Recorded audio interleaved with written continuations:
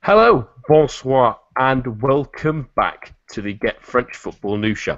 I'm Nathan Staples, and we are back after a summer of European football, and we begin with a bumper League preview to get you ready for the start of a new season.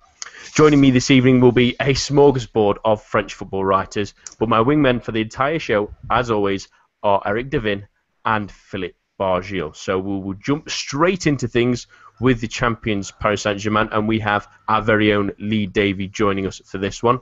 Lee, there's been a number of changes at the club, from managerial appointments to new players, including Hesse, who signed earlier today. Can they keep on winning this season? Well, I don't see no reason why not. I think the financial power that they have would state that they've got such an advantage over the rest of the chasing pack. I think they will continue to win, but I don't see PSG doing another quadruple this season. I think there's various reasons for that, which I'll touch on. But really pleased to see, actually, this season, some of the changes that have happened at PSG. Firstly, starting with the manager, much needed change. I think Laurent Blanc took the club as far as he could under his leadership, and it needed a fresh approach, some new ideas, and certainly in the acquisition of Emery, somebody with some European pedigree. Philip, there's been a few different changes, and we saw a couple of them in that game of the Trophée des Champions on the weekend as well against Lyon, where they strode to a 4-1 victory. How important are these extra additions they made, such as Hatem Ben Arfa, obviously on a free, and Grzegorz Kowiak as well? Hugely important. Sorry, Karen. Yeah. Sorry. Yeah, hugely important. Certainly, looking at it, I think what's interesting is the type of acquisitions that Paris Saint-Germain have made this summer, and seemingly pulling away from the 50 million euro superstar signings. And what we found now is signings that we've got with free transfers. We've had Meunier coming in for under 10 million euros. And a very much a different approach. And I think what will happen here is we're finding that the Emery's starting to, I guess, focus on the collective as opposed to the superstars and the individual talent within the team. And I think that's a very sensible approach, considering that with the Holy Grail being the Champions League and the previous approach not really having had the desired effect. I think that going forward now, it's a very sensible approach. Philip, I did want to mention the signing they've made today, which is Hesse. How do you think he'll fit into the squad? I was actually wanting to talk about the other signings because I have no idea where Hesse plays. I know he's a winger. He's been quite impressive for Real Madrid, and I do believe that the manager has had a real bearing on Jesse Rodriguez joining the club. So it's a very much needed winger for the club, with Lavezzi leaving. Lucas Moura hasn't had the best season last season. He's been, he has been okay, and I do think PSG were in need of a winger and of a really stay on the line type. I mean, I'm not sure if he's exactly that, but it does look like it every time I've seen highlights or Real Madrid games. Maybe Eric, you've seen a bit more than me. If he's the right type of winger, like stay on the line. Yeah, he likes to cut inside a little bit more. He's got a knack for goal scoring. I was really disappointed when he was injured so badly a couple of years ago. He had looked really bright the handful of times I'd seen him at Real Madrid, and I thought that he was a great option, given he could play really all across the line in that 4-3-3 that Real Madrid have used. I think he's a fine player. Again, with the injury history, I think it remains to be seen whether he's in, say, an upgrade on Lucas. My concern with adding Hesse is where that puts the likes of Ikone and Jean-Kevin Augustin. Given the under-19 tournament and the preseason the two of them had, respectively, I think that there's an ample opportunity for younger players to get a chance and to fit into that role in that versatile type of role that they're expecting Hesse to play, and I think that's a little bit disappointing from the perspective of those young players. Unfortunately, I think PSG have become that type of club that doesn't give youngsters much less of a chance than they used to. I'm very excited though about Kimpembe, who did play in the Trophée des Champions against Lyon on Saturday. He was extremely assured, and I didn't think actually Lyon played that badly offensively. It was really the defense that was being quite poor, and I thought Kimpembe was pretty good at everything he did on that night. So that was just a little bucket for the youth part. What do we think? Who the left back should be? Maxwell or Kurzawa? I've always been of the opinion. Now we've sold Lucas Digne to Barcelona. Now we've got a two clear-cut left backs, Maxwell and Kurzawa. Now, I'm of the opinion that Maxwell is getting on a bit. He's getting old. He is extremely good. He is very, very good. But that Kurzawa needs to play. He is a young player, an extremely talented player as well. So, what opinion on that? Lee, what do you think on that? Certainly, from my point of view, I think Kurzawa should really be given his chance now to really kind of flourish in this team. It's time for him to be given the opportunity. Maxwell's been an absolutely fantastic servant to Paris Saint-Germain. There was a lot of talk last season that last season would be his final season in Paris. I was actually quite surprised to see him sign another one-year deal. But the club have obviously want him around the changing rooms. Obviously got one of the most senior players. But this season, I whilst I have no problem with Maxwell doing another season in Paris, I really think that Emery should go with Kurzawa, and I thought he had a fantastic game on Saturday. I thought he played really well. Chips in with the odd goal here or there as well. Always looks dangerous offensively, but quite sound defensively as well. I'd like to see him given his chance this season as a first choice left back. Lee, just to finish off on our chat with PSG, obviously we've already mentioned him a couple of times, the new manager Unai Emery, and he has experience in winning European competitions, winning the Europa League twice with Sevilla. Is he the man to win the Champions League at the Parc des Princes? Only time will tell, but I do think that the one thing that he will offer PSG that Blanc didn't is the ability tactically to change things up, to deal with potential issues that may come their way in the Champions League. And that's where I always found Blanc lacking in that area, in those big games, those big Champions League games. And that ultimately cost him his job in the end. But yes, I think that progression is needed this season. There's no doubt about that. I think if you said to PSG, the guys at PSG this season, would you give up one of the domestic cups to go a step further in the Champions League? They'd do it. They'd want that. That's the be all end all now. He has to take PSG to at least the semi-finals this year, and obviously that's hugely dependent on the draw. But there's no reason why they can't do that this year. I've got a lot of faith in the team collectively now, and as long as Cavani can find the net and the three that should probably be sitting behind him can assist with that, I think PSG really can. I think they can move forward. Anybody can win the Champions League. Again, it's draw dependent, and anybody can win a one-off game. But it's a tough ask with the way Barcelona are playing, and Bayern Munich and Real Madrid are always going to be there. But fingers crossed. Hopefully this will be the year. The chairman has actually confirmed that Hesse is PSG's last transfer dealing of the window. So PSG are effectively going with just one proven centre forward for the whole season. Make of that what you will. That'll be the interesting part of it. Thank you, Lee, for joining us this evening to chat Paris Saint-Germain. And we switch gears a little bit now to talk about a couple of Ligue 2 teams that have come up this season in Dijon and Nancy. And joining us for that is Max Wolves of Football Radar for France. Thank you for joining us, Max. Hi guys, how you doing? Very well, thank you. So let's talk about Dijon first, who finished second in the league. They've had some interesting moves, keeping some of gaining some league experienced players. How were they last season, and do they have what it takes to stay up? Dijon were a very attractive side to watch last season, so I was quite pleased to see them go up in the end.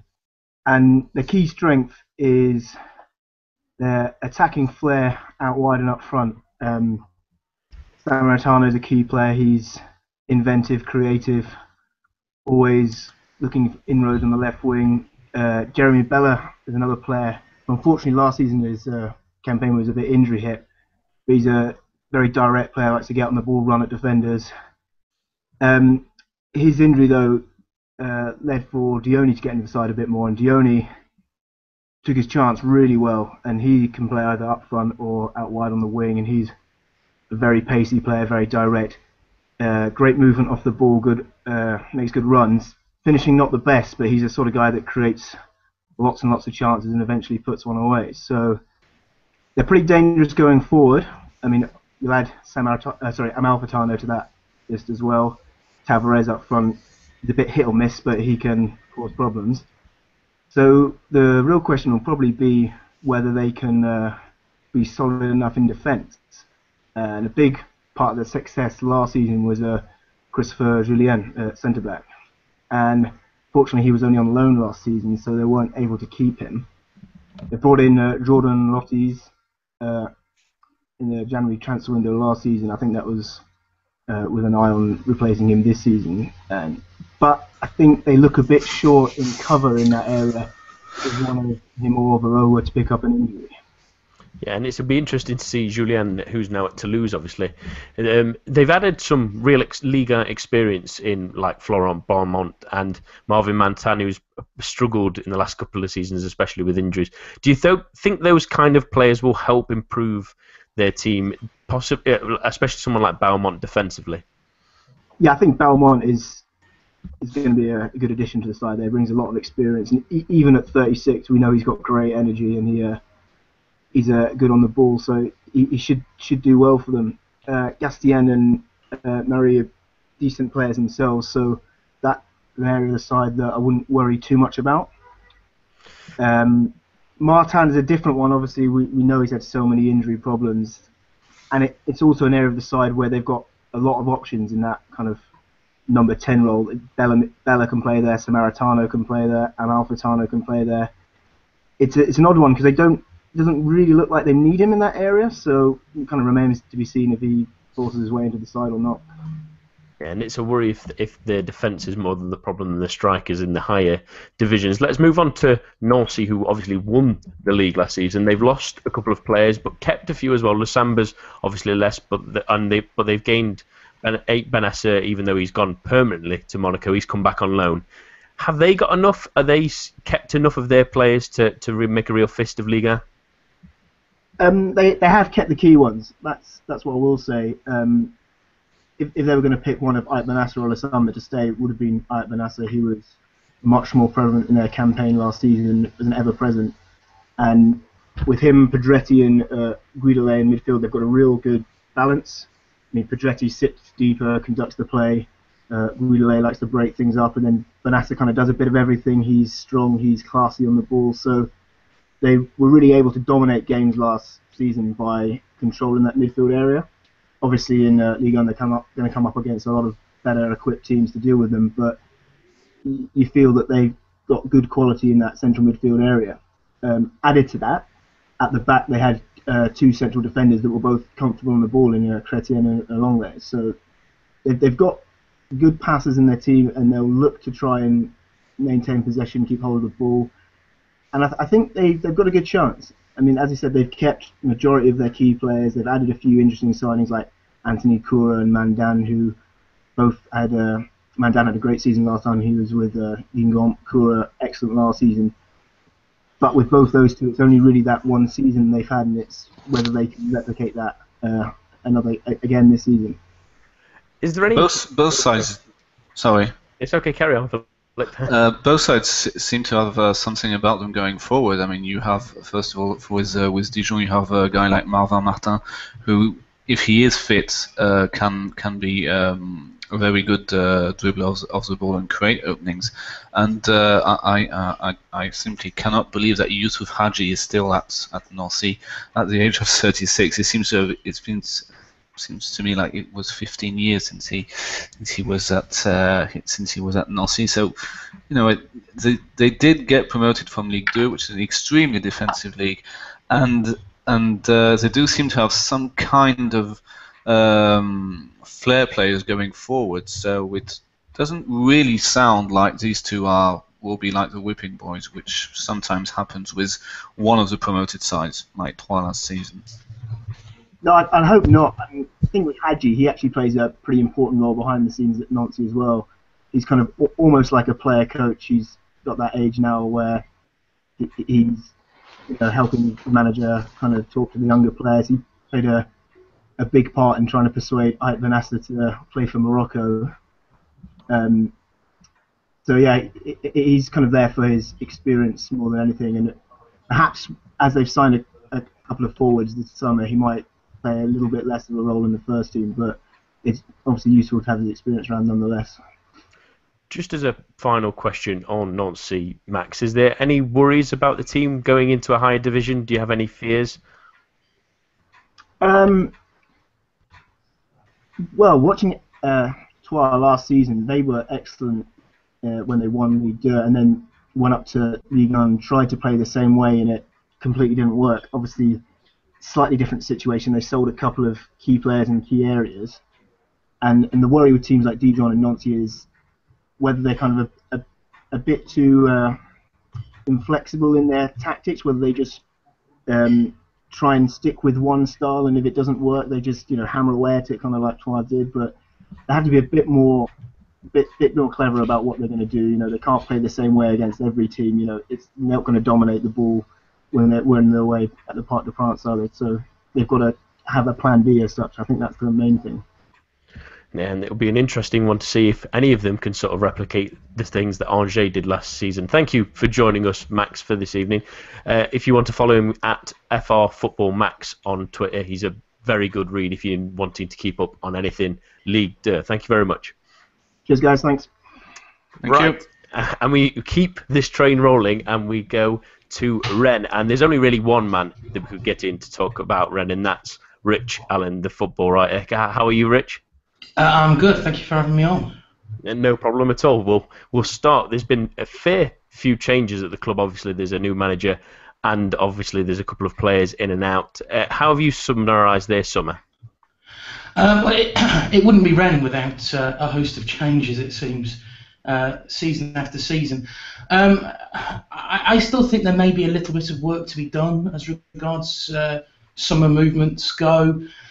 There's a couple of, I would say, unnecessary players that have come in that weren't perhaps needed, and other areas that needed to be focused on instead. But the powers that be have decided that the likes of Clément Chanton have been brought in.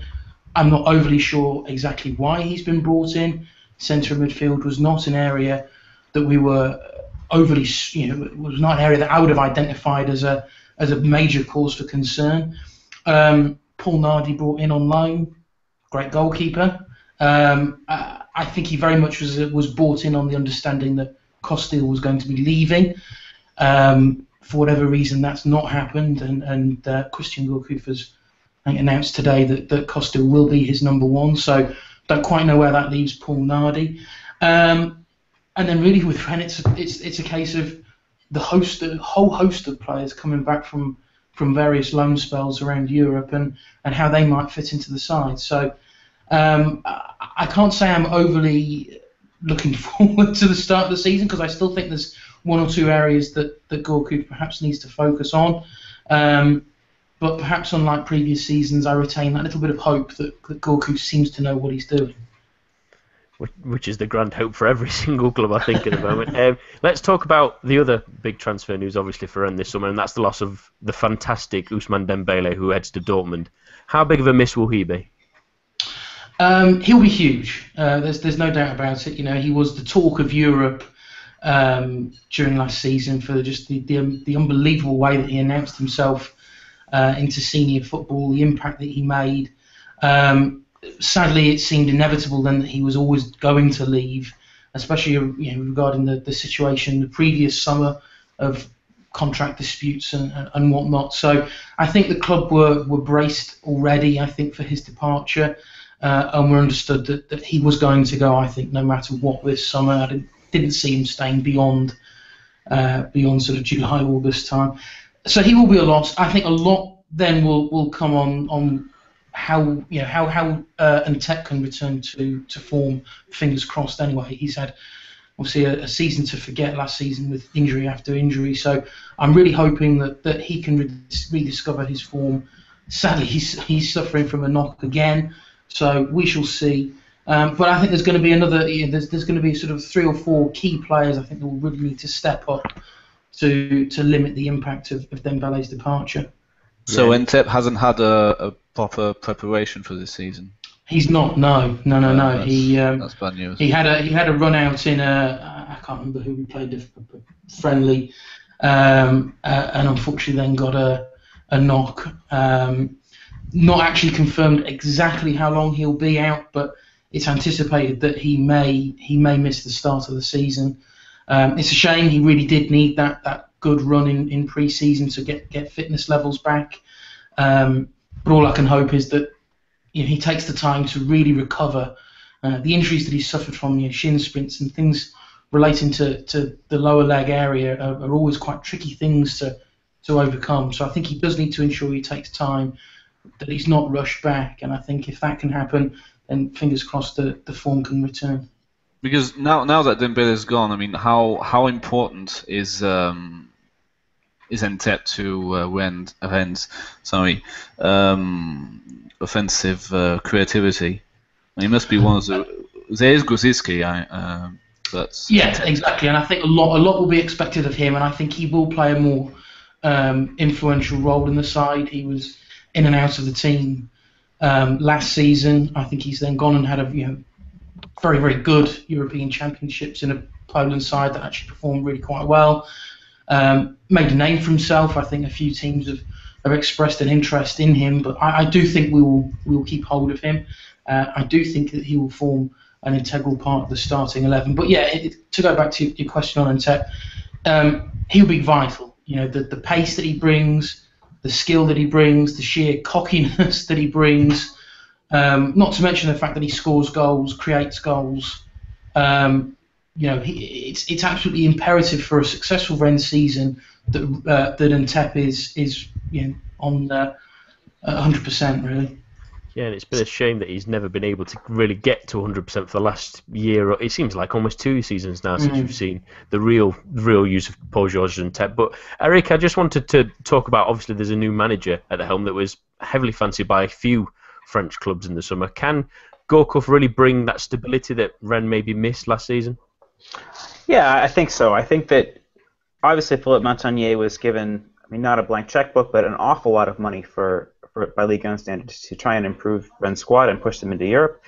And we saw, towards the end of the season, they were knocking on the door of Europe, but it didn't really come off. And I think that Gourcuff, given his experience in working with limited resources, if given a bit more in terms of resources that Brendan have shown that they're willing to spend, I think that there's a market ability for this club to improve and to be where they were with 5 or 6 matches left last season and push on and make European football. I think there's no reason, given the level of talent this club. Pedro Henrique is another player who I really like, and I think Gourcuff can get more out of. In particular, I think there's no reason this club shouldn't be back in Europe next season. We've seen with Lille in their elimination just really how limited that team is, and to think about the way that Rennes lost those 2 matches 3-0 at the very end of the last season, it really leaves a bitter taste in the mouth. And I think that Gourcuff, given what he did with Lorient year after year, I think there's really a lot of grounds for improvement, especially given players like an Ntep, who I think should be well motivated to be in the squad in 2 years' time for the World Cup.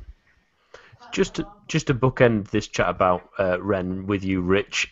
What are your expectations of the season? Do you think European football is a possibility? I I see no, as Eric said, I see no reason why they shouldn't be aiming for that. I expect them to be in and amongst the sort of top 8. I think the side, if everyone can retain fitness, everyone can return to form, play to the levels they should do, I think the first choice 11 that we can put out, is a match for any of those sides in that sort of area of the table. So I think if I'm hand on heart and hopefully not too optimistic or too biased, I'd like to think perhaps top 6, and maybe with PSG and the way that they dominate the domestic cups, maybe that in turn would be enough. And hopefully they'll at least be a bit more stable and a bit more less crazy next season. Let's hope. But thank you for joining us, Rich. It's been a pleasure. You can follow him at Rich_Allen85. Thank you very much. And we keep moving swiftly on, and joining us now is our very good Muhammad Ali, French football writer, to talk about none other than Marseille. Welcome, Mo. Welcome. Thanks for having me. That's all right. It's been another year of major upheaval with free transfers going here, there, and everywhere. Loan moves coming back in. How fun has your summer been? Thankfully, I've been away for the majority of the summer.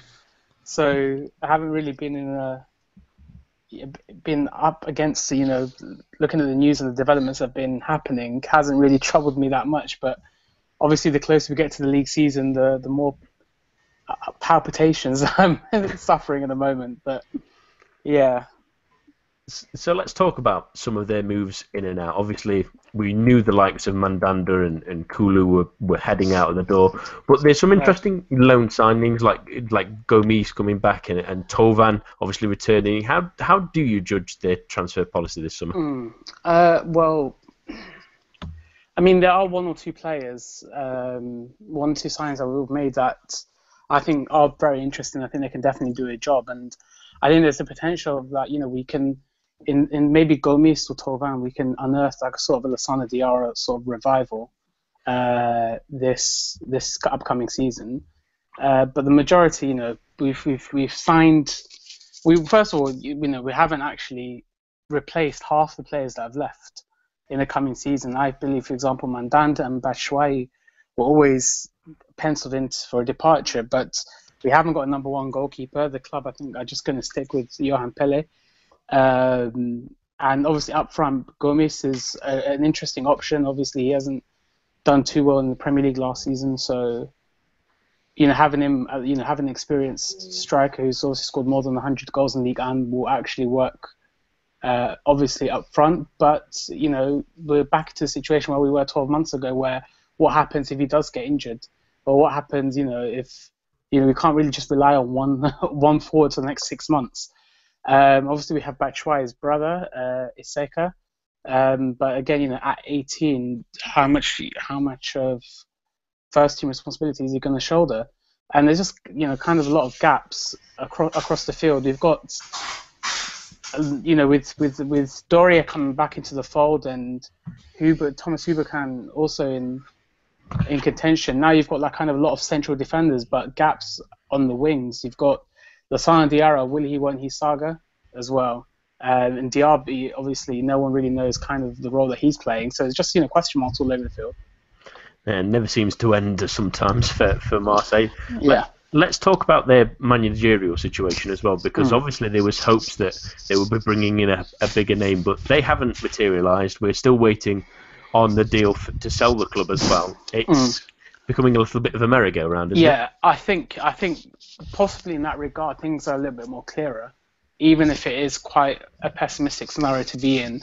Obviously, we did think that there'd be a manager coming in June, at the culmination of the season that's just gone by. But given Passy the role until the club is sold, I think that's just the sort of direction things are going in.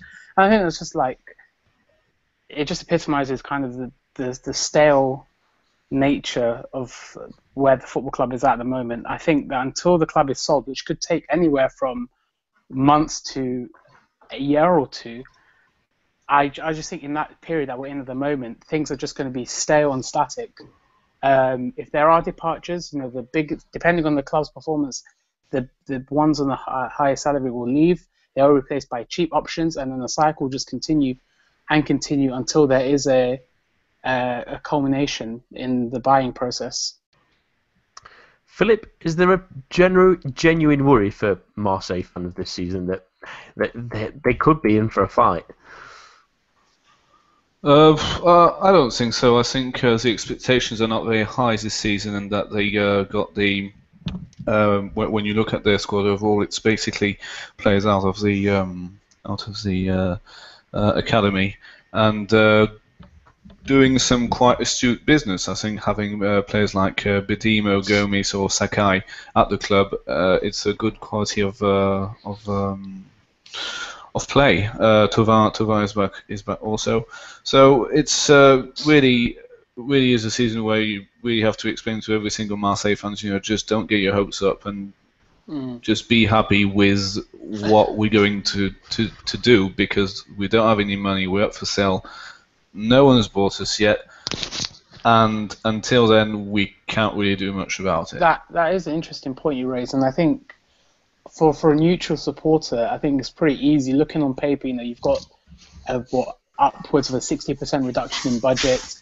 You've got, the lack of income coming in. If you just look at it in comparison, but then this is a club that before this kind of period has finished second or third for 5 of the past 7 seasons, but not discounting the last campaign, and before the Bielsa era as well.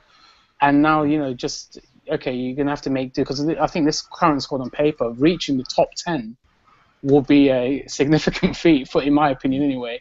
Yeah. We were in a pretty bad position 12 months ago, but then no matter who the club sold, no matter the turmoil they were in, you had a very, high potential striker. You still had an iconic goalkeeper. You still had a defender in Nkulu, for example, who on his day was actually really, really one of the league's best.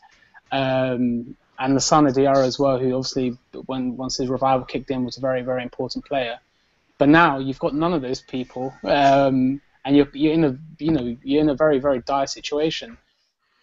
Also, the club, you've got a half-empty stadium. There's just been reports coming out that season tickets have barely passed 10,000 for a club that normally achieves 35, 40,000 season tickets. So I think this just the environment we're going to be in when the league kicks off at the weekend is just going to be a very, very different Marseille, really.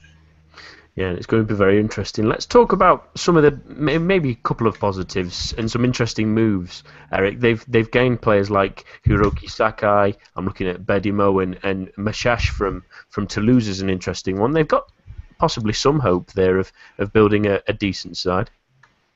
Yeah, I think so. Personally, for me, what I would like to see Marseille do is be a little bit more defensive. I think that in watching a couple of their friendlies, the defense was just really, really looking poor. Balls over the top were undoing them, and it just didn't seem to cohere defensively. And we know that in Ligue 1 that it's often a very defensively oriented league, and that was the trouble for me. I think that Sakai, from what I've seen of him, I'm really not impressed. I think that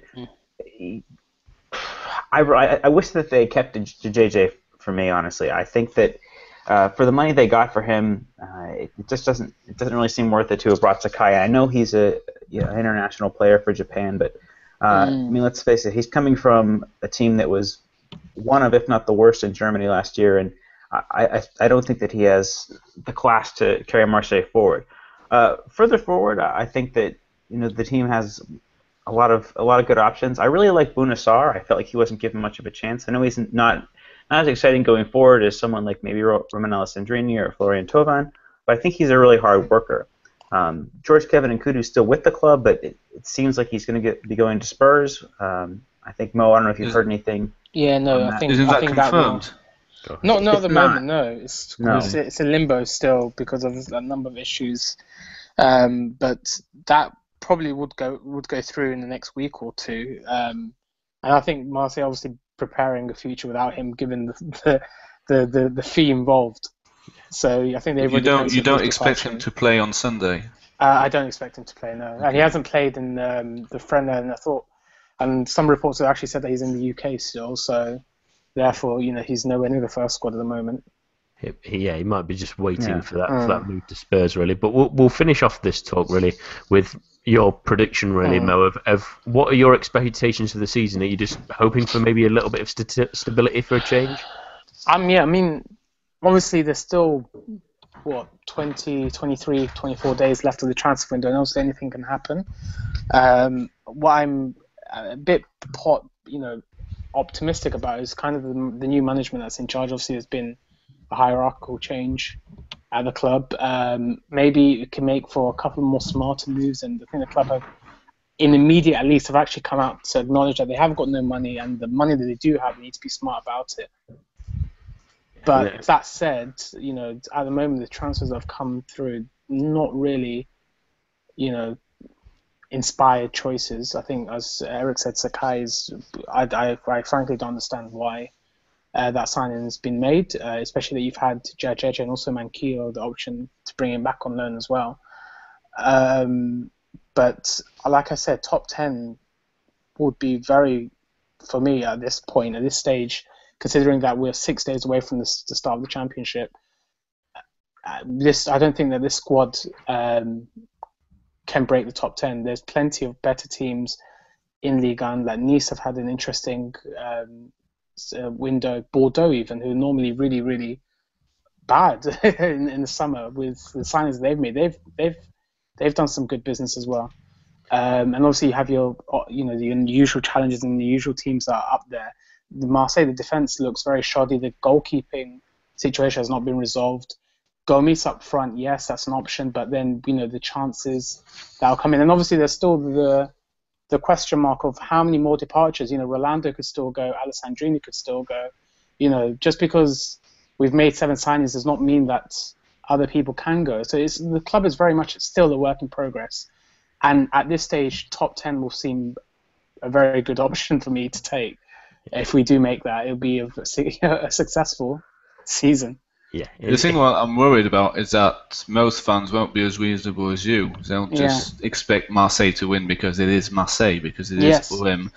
And the crowd, no matter how few fans go to the ground, will automatically boo poor performances at home, and everything will result in Marseille again being that kind of side who are better on their travels because they will probably have more fans away from home than at home.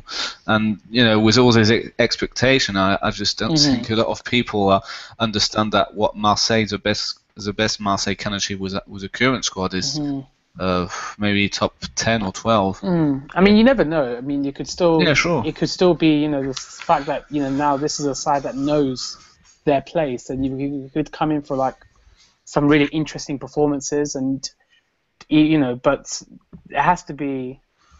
I think that for the team, if the team knows that its quality isn't as high, there has to be really good management, and obviously there's not management in place to get the best out of the players. So it's kind of mediocrity, just trundling along for the next 10 months for when the sale is completed. A revolving nightmare, it almost seems. Yeah. Thank you for joining us again, No Mel. problem. Thanks again for having me. That's all right. You can follow him at Muhammad Ali _93. We'll change gears again here and talk about another team that have had an interesting summer, really, in Bastia. And Philip, they've lost a couple of players, like Flor Daite, he's gone to Fulham, but they've brought in some interesting sort of replacements in Tievi, Enzo Civelli, and Lenny Nongis as well as coming on loan from Lille. Can they gel together to make an interesting side this season, or are they a little bit of a worry for you? I think it'll be a bit more of a relaxed season for Bastia. The NCG, so the financial watchdog of the league, has finally decided to start watching over their wage budget, as Bastia did not spend a penny this summer by taking all these players on loan. Bifuma was out of contract at Espanyol, so was Cabral at 20, and the others were loans. Crivelli is on loan from Bordeaux, Nangis from Lille, Saint-Maximin from Monaco, and they sold for 4.5 million, which is a lot of money in the shall we say, the smaller parts of Ligue 1 for a side that is accustomed to finishing in the bottom 10. They haven't finished above 10th place in the 4 seasons they've been there. They actually did finish 10th this season. So I think if you take this into account, you get probably an organisation that will function a bit more freely with the managers that hasn't changed, and with good players taken on. I think Saint-Maximin will gain from his experience at Hanover. It was not an easy experience, but I think for such a young lad, it will be quite rewarding mentally, I would say. And Norgis and Bifuma are also good players, so I reckon they've got something about them, something going about them, and that they've kept all their experienced defenders like Pebernes, Schillaci, and someone else I'm forgetting. Sioni was okay last season as well. So the structure of the squad has remained, and they've added those 3 loans, promising players. So I think it'll be okay. It'll be pretty much the same as last season. Nothing to write about, I would say, from Bastia. Yeah, they've like we've already mentioned, they've made some interesting signings, especially to try and bolster their replacement of those kind of players. So they have obviously a very strong home advantage, but with a number of clubs improving around them, are they solid enough at the back to ensure that they can definitely stay up this season? Yeah, I don't see why not. I mean, the structure hasn't changed, and the defenders have gained 1 year in experience. So we all know, everybody that's coming on the show this evening know that it is quite a defensive league, and that if you do defend well, you've done 50 to 75% of the job, and Bastia can do that. But they obviously don't have the resources, the finances, or I think even the ambition to go a bit higher than mid-table. It could be one of those sides, but I don't have them as favourites to go down. And it will be interesting for them following on from what was ended in a reasonably good season. But we'll move on now to Nice, who had a spectacular season last season, really, and really impressed on a number of fronts. Eric, they've had a new manager. They've lost a few players this summer. What are your thoughts on them heading into this season?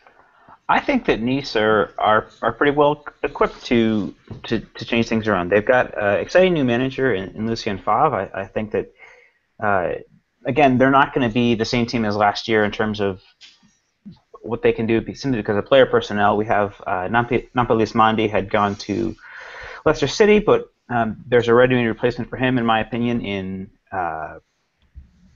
Remy Walter, who arrived last season in the winter window. I think he's a really impressive player. And there's the likes of Ricardo Pereira, a younger player who can come in and right back. Valentin Esserix back from Saint-Etienne on loan. William Cyprien's been brought in as well. So I think that we'll see probably maybe not quite as attractive football from Nice, but again, there's a lot of really impressive and promising young players that I think have a lot to look forward to for this club. Saïd Benrahma is back from Angers. William Cyprien's been brought in from Lens. I mean, this is an incredibly young team, but I think that what we saw from Alassane Plea in particular shows that there's a player who can be built around, in my opinion. I think he's really impressive. Mikhail Lebihans, a player who did very well for Le Havre in the recent past. There's going to be a lot of reliance on young players, but I think that should Favre be able to get this team playing attractive attacking football and give these players a little bit of a longer leash, then we could really see if not the Nice of last season, certainly a team that's the neutral will want to watch, an attractive young team. I mean, just again looking through this team, I mean, Paul Bice and Kevin Gomis are really the only players that are older than about 25 that are going to be an important part of the team. So there's always been a mandate for youth in Liga, but I think Nice are really taking that to an extreme. But they've shown last season that with that midfield of Cosiello, Mendy, and Seri that works. So I think it remains to be seen how far he's going to set his stall out. They've got a really interesting first test this weekend against Rennes, also a new manager there. So I think it remains to be seen. Do I see them as contending for Europe the way they did last season? Honestly, probably not. But I think that they still have the ability with these young players playing with a lot of confidence to give anybody an interesting match from week to week. Philip, they've obviously lost someone you can't really replace in Hatem Ben Arfa. How big of a miss will he be for them?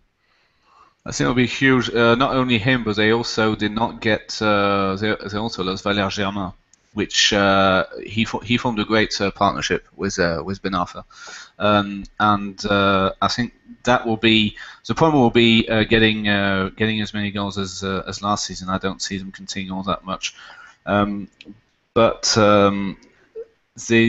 this is nothing compared to the other big problem Nice is going to have, and that all depends if they do win the playoffs. So I'm not quite sure if they are in the playoffs or directly in the Europa League. In the group stage. So they've got 6 games. They've got 6 games to contend with that the other sides don't have. And the president of Nice did state that he wants 3 or 4 more players to compete in Europe. And I just don't think the club is ready for that. Again, it's the ongoing debate of, can a club go into Europe? Do they have the budget? Do they have the squad? Right now, Nice don't have the squad, and I think it will be detrimental to their league form. They'll probably have a great second half of the season. Great, probably not as good as last season, but fine. But I really do believe that they will have a lot of trouble emulating last season. There's also Jeremy Pied, who's left for Southampton, and he was quite good as well. He was quite versatile. Yeah, and it'll be interesting. Like we've mentioned, another new manager in Liga, and Lucien Favre, and he's someone. That's great, though. Yeah. I was just about to mention that I've mentioned on our preview show to Eric that he's one of my favourite managers in European football, and I think he'll not only bring that defensive solidity that maybe sometimes they missed, but although they were relatively good defensively, he will add a nice counter-attacking threat. Although he might not be as attractive as they've been, but it's an interesting time for Nice, isn't it? And I think it's with so many good young players and still interesting in that regard. It'll be interesting to see how they end up going in the coming season. But we'll move on now to Montpellier, who Philippe have lost a number of players in the middle of the park, and they struggled for a lot of last season, recovered but struggled towards the end of last season. Are you a little worried for them?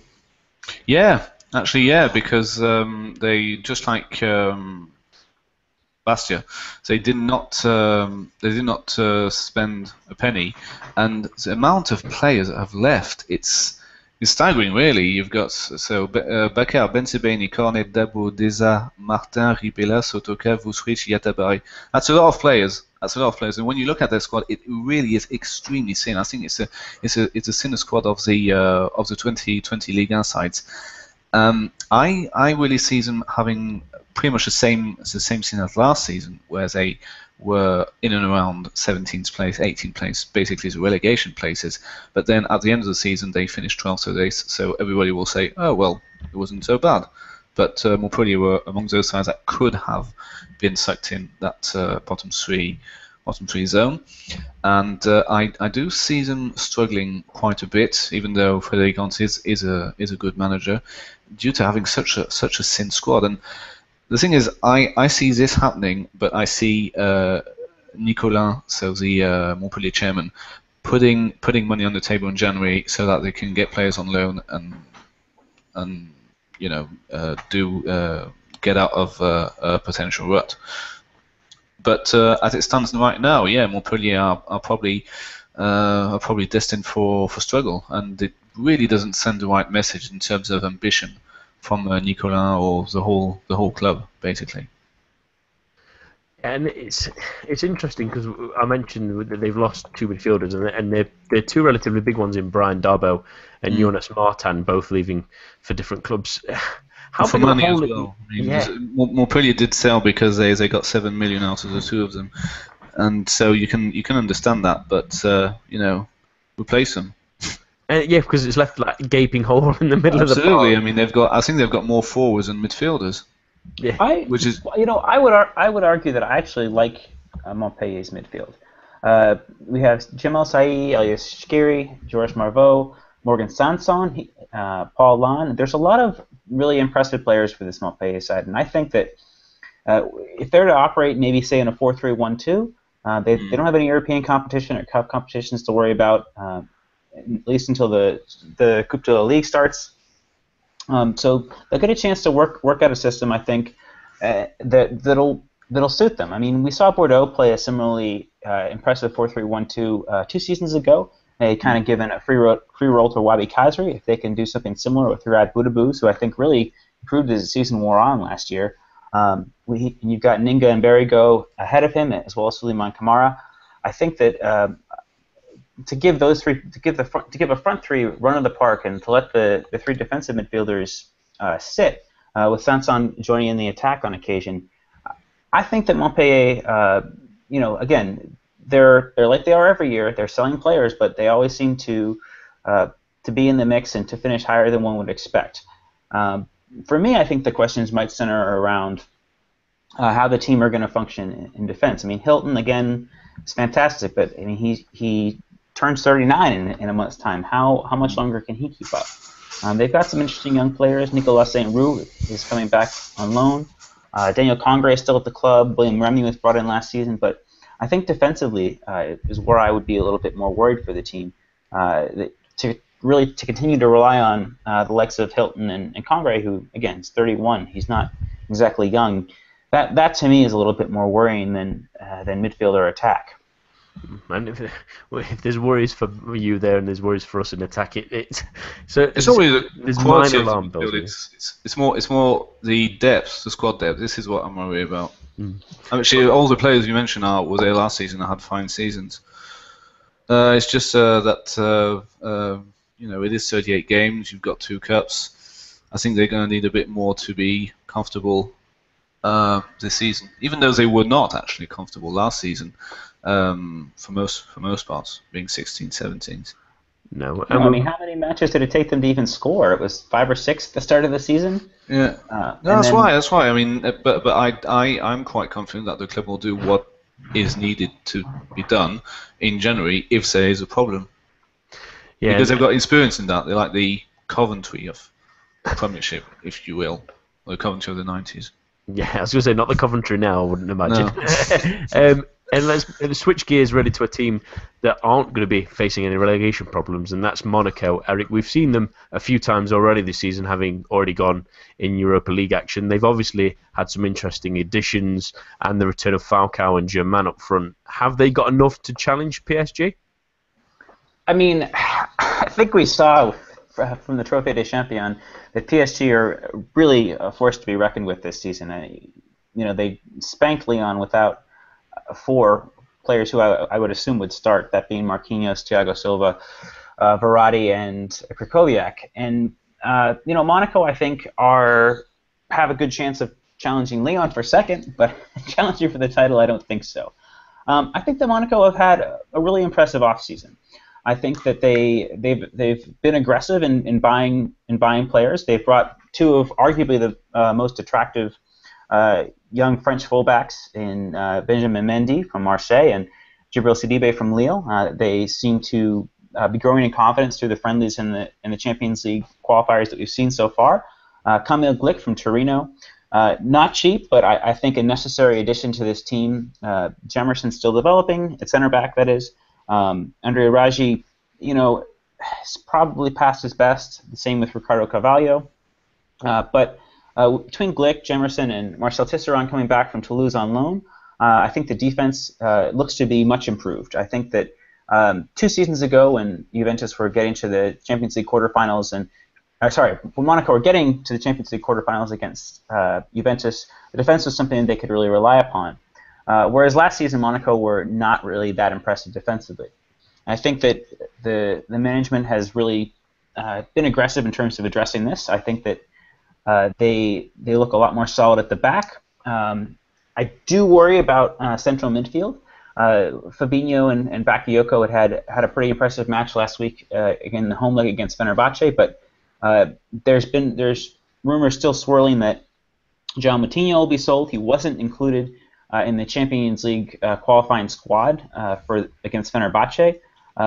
Now you could argue, okay, that's because he's coming off the tournament with Portugal, but it's important to note that Ricardo Carvalho was included, and he had likewise played in the tournament as well. So I think whether they can keep Fabinho and Moutinho will have a lot to do with that.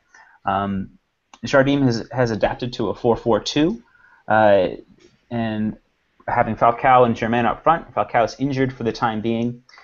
He's got a lot of options still, though, to continue playing in that formation. Guido Carrillo came on for Falcao. Not sure if he's the answer. The youngster Corentin Jean and Wagner Love are also options if he wants to persist in that formation, but he can also go back to the 4-2-3-1 that he used last season. Bernardo Silva is still shaking off some rust off after a long injury, but along with him, there's Adama Traore, Thomas Lemar, Kylian Mbappe, who had a fantastic Under-19 European Championship. I think we'd expect to see a little bit more of him. So for me, I think Monaco, even if they do end up selling Moutinho and/or Fabinho, definitely have the tools to be more impressive defensively this season and be equally as exciting going forward. I think in Lemar, Mbappe, and Silva, they've got three of the most exciting creative players in the league, and with that improved defensive solidity, honestly, at this point, I probably would make them favorites for second over Lyon, given the exertions that Lyon are likely to be making in the Champions League. Philip, what do you think about Monaco this season? I mean, especially someone like Falcao coming back. Can he rediscover that form that we saw a couple of years ago, or do you think it's highly unlikely to see him reach those kind of levels again? I also ask quite a few Chelsea fans. I wasn't really impressed by his performance in the first leg against Fenerbahce. He got he did. It was a good finish from quite a bit of a blooper from Skrtel, but I dare say that Monaco season is going to be basically the same as the one that we just saw. Extremely solid at the back, and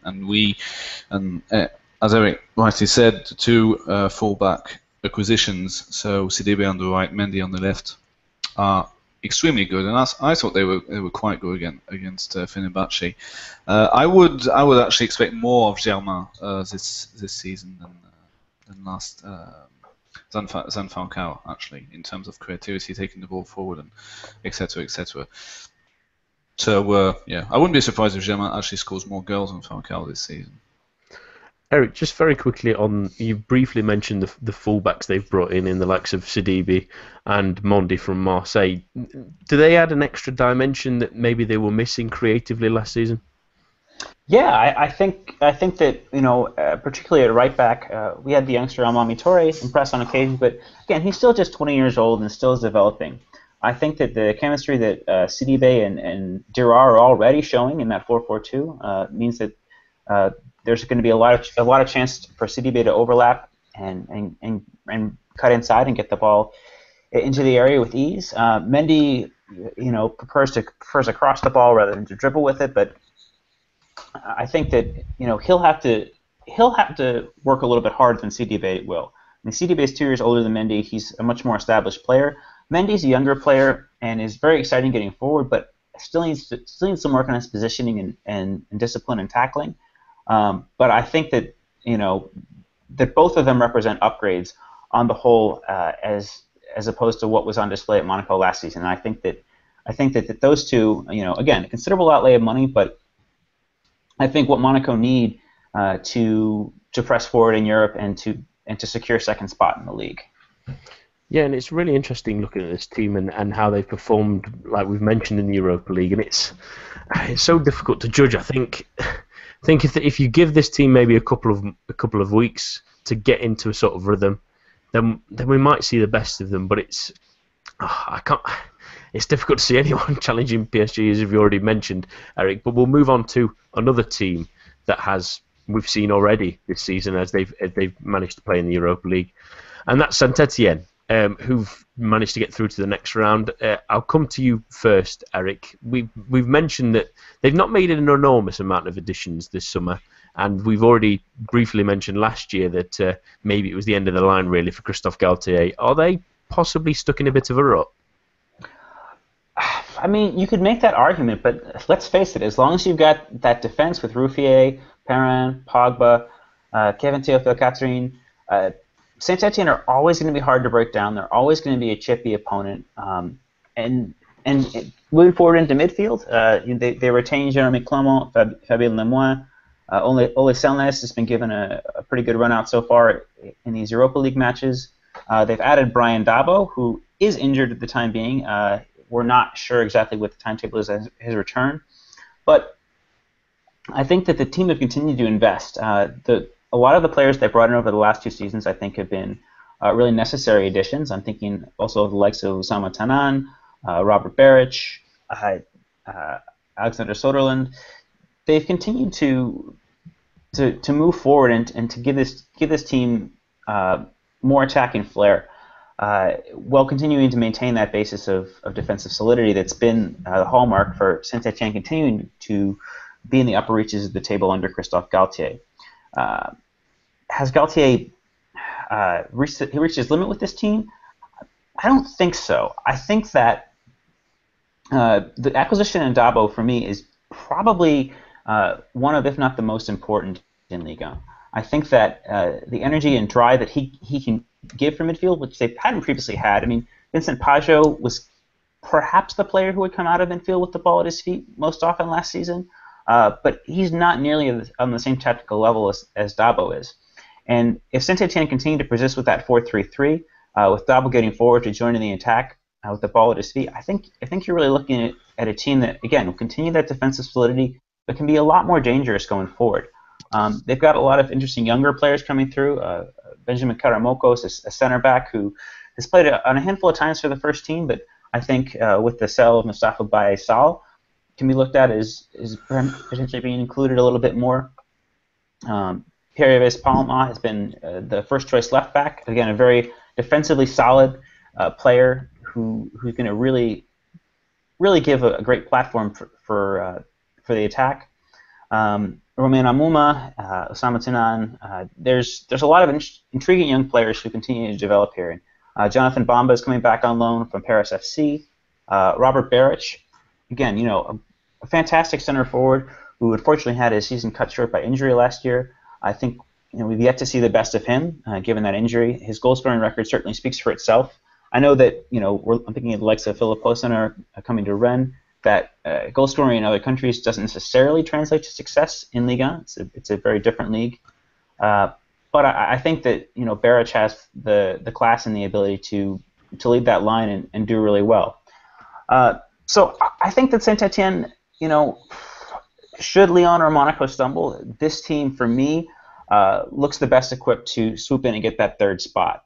Right now, I make them probably favorites for fourth spot. But again, they've got a pretty interesting test this weekend against Bordeaux. But I think that they've continued to buy smartly, to buy under the radar players who are really phenomenal talents, who perhaps due to playing for lesser clubs of lesser visibility. I'm thinking the likes of Tanan and Dabo in particular here, that they don't perhaps have the reputation that's deserved. I mean, Brian Dabo had spent some time in England with Blackburn, I believe, and didn't really impress there, but that was going back 3 or 4 seasons. Now he's 24. He's a more mature player, and I think Saint-Etienne look a really complete side heading into this weekend's first round of matches. Well, joining us now for a little bit of chat again with Saint-Etienne is GFFN's own Tom Scholes. Welcome to the show, Tom. Hello. Thank you. Hey, Tom. Yeah, it's good to see you. Just to very quickly bookend this talk about Saint-Etienne, what are your thoughts about them for the upcoming season? I completely agree. with what's just been said. I think they're certainly the favourites for the third spot if either Monaco or Lyon were to slip up. But at this moment, fourth is their level. I think if they get Beric striking and him on form, and obviously other factors, of course, there's certainly no reason why they can't be challenging head-to-head with Monaco for that third spot, or let's assuming it's Monaco anyway. Let's move on very quickly then to Toulouse, Tom, and they've lost a couple of key players, and the big one being Wissam Ben Yedder, who scored plenty of goals for them last season. Is Ola Toivonen a good enough replacement for him?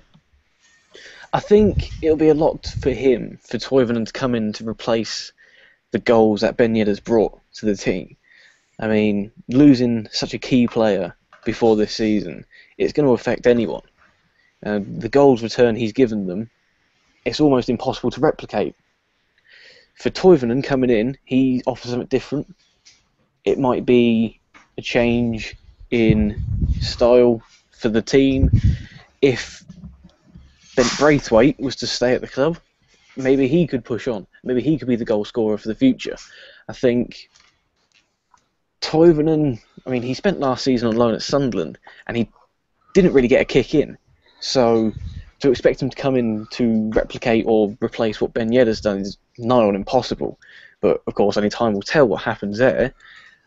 I think he'll certainly look to strike up something with Braithwaite, and maybe, as I said before, Braithwaite will be the one to get the goals rather than Toivonen. Maybe that's how it goes this season. And it's interesting to think that they obviously survived just on the skin of their teeth on the final day of last season, and there's not been an enormous amount of movement coming into the club, and a couple of players, well, we've already mentioned going out. Is Pascal Duprat enough on his own to try and motivate this team into submission so they can stay in Ligue 1 again? Well, I think we've all seen that video of him talking to the squad. He's certainly no pushover. I think that's the best way to put it. Whether he can push them further than just relegation scrap, maybe, possibly, but it's going to be tough for him. It's going to be tough because they've lost some key players. They haven't really brought in players that will replace them.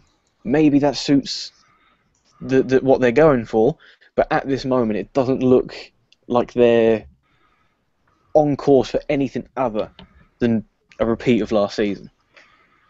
And that it all depends how they start as well, because last season was absolutely catastrophic under Harry Baget. I mean, they did beat Saint-Etienne at the first on the first day, but then they went on an absolutely horrible run, and it was a disaster from here on end, and it was only salvaged by this great win at Angers. And I'm looking at the opening fixtures. First game at Marseille, second game home to Bordeaux, the Garonne derby, and third game at Saint-Etienne. That's not a very great start on paper. So I think it will really depend what they do afterwards. Then they've got Bastia, Guingamp, Lille. Okay, they've got PSG. They'll probably lose that one. So I think this is the first 6 games will really make or break their season. But just like anyone, they really need to get points on the table as fast as they can. But my opinion is that having Duprat for a full season is even better than having him for just a bit of a season, and that he'll probably see them safe. They can hope. Yeah. He could speak anyone into that position, I think, he taught last season. But thank you, Tom, for joining us this evening. You can follow him at TomScholes316. We'll move on to the final of the promoted clubs, and that's Metz. And joining us to talk about that is French football writer Jeremy Smith. Welcome, Jeremy. Hi, how are you doing? Very well, thank you. It's good to have you on. So let's talk about your favourite club. They've lost a couple of players. They've made some interesting Ligue 1 experienced players to their squad. Can they stay up? I think they can. I think it's going to be a struggle, and if you gave me 17th place right now, I'd take it. I think they've definitely got a better chance than they did a couple of years ago, and they've certainly got a better chance than with the squad that scraped promotion last year. So yeah, I'm feeling relatively positive.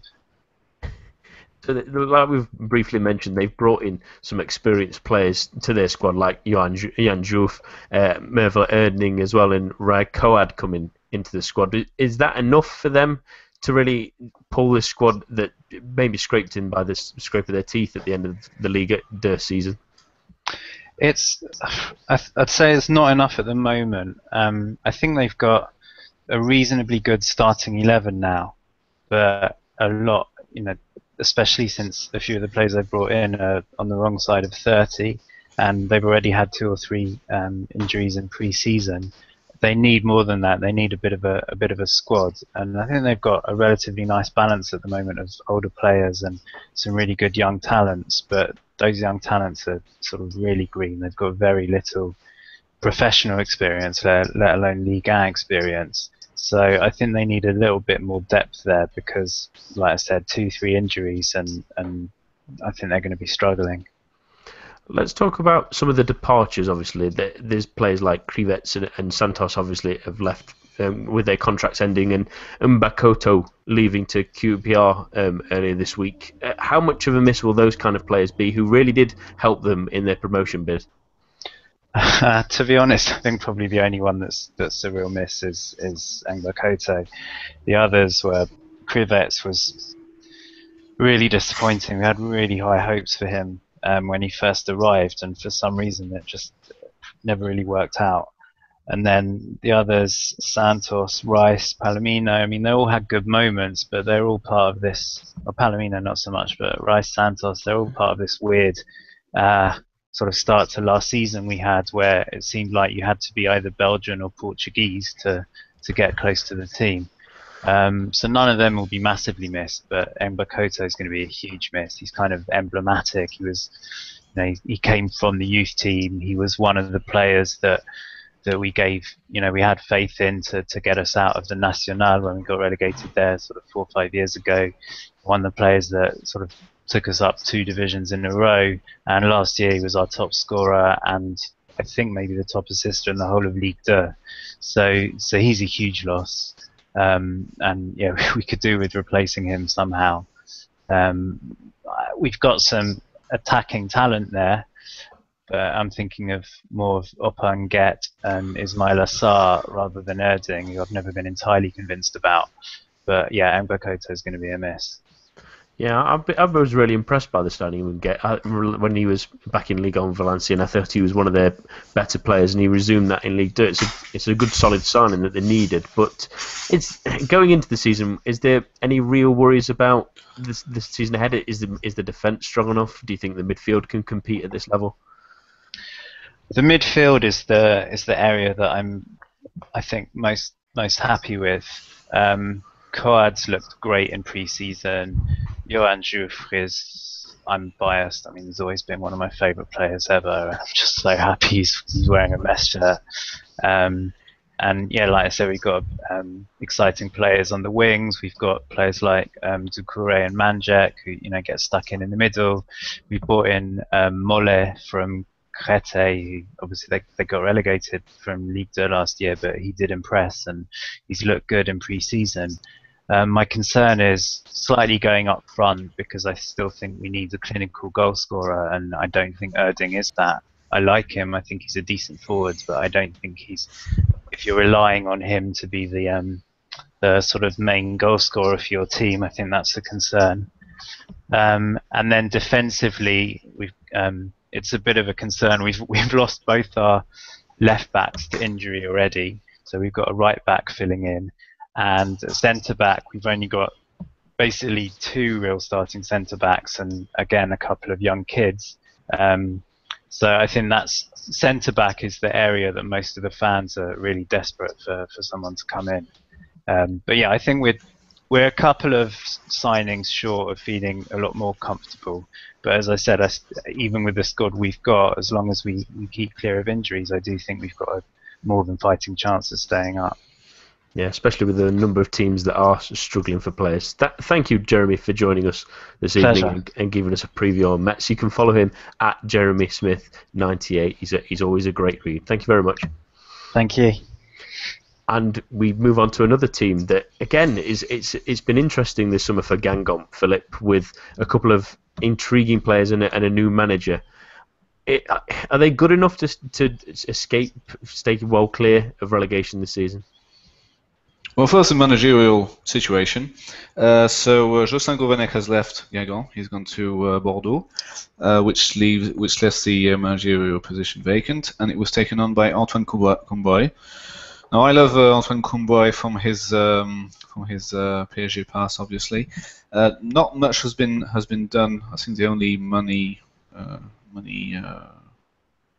making deal was selling Jonas Lusel, the goalkeeper, to Mainz, and you do get a couple of quite astute moves. I reckon. I think getting Didot from Toulouse is quite intelligent. Getting Alexandre Mendy from Nice as well. A couple of Ligue 2 players, a couple of players from even lower division. So. Achabar from Luçon, although he was on loan, and basically not a bad window for Guingamp. Most of the players, I mean, won't ring a bell to many really, but it does show the ambition of the club, but that Guingamp had basically last season the season that they wanted to have. And that they'll do everything they can to basically keep doing the same thing. This is quite a stable period for the club. The club has been accustomed to mostly Ligue 2. They actually spent one season in 10-11 in National, and now it's going to be the fourth Ligue 1 season, which is quite a big deal for such a small club. Back in the early 2000s, they spent that was their maximum amount of season. So let's hope it's not one too far, and that the signings they made, as few and far between they have been, will be enough to see them home and dry.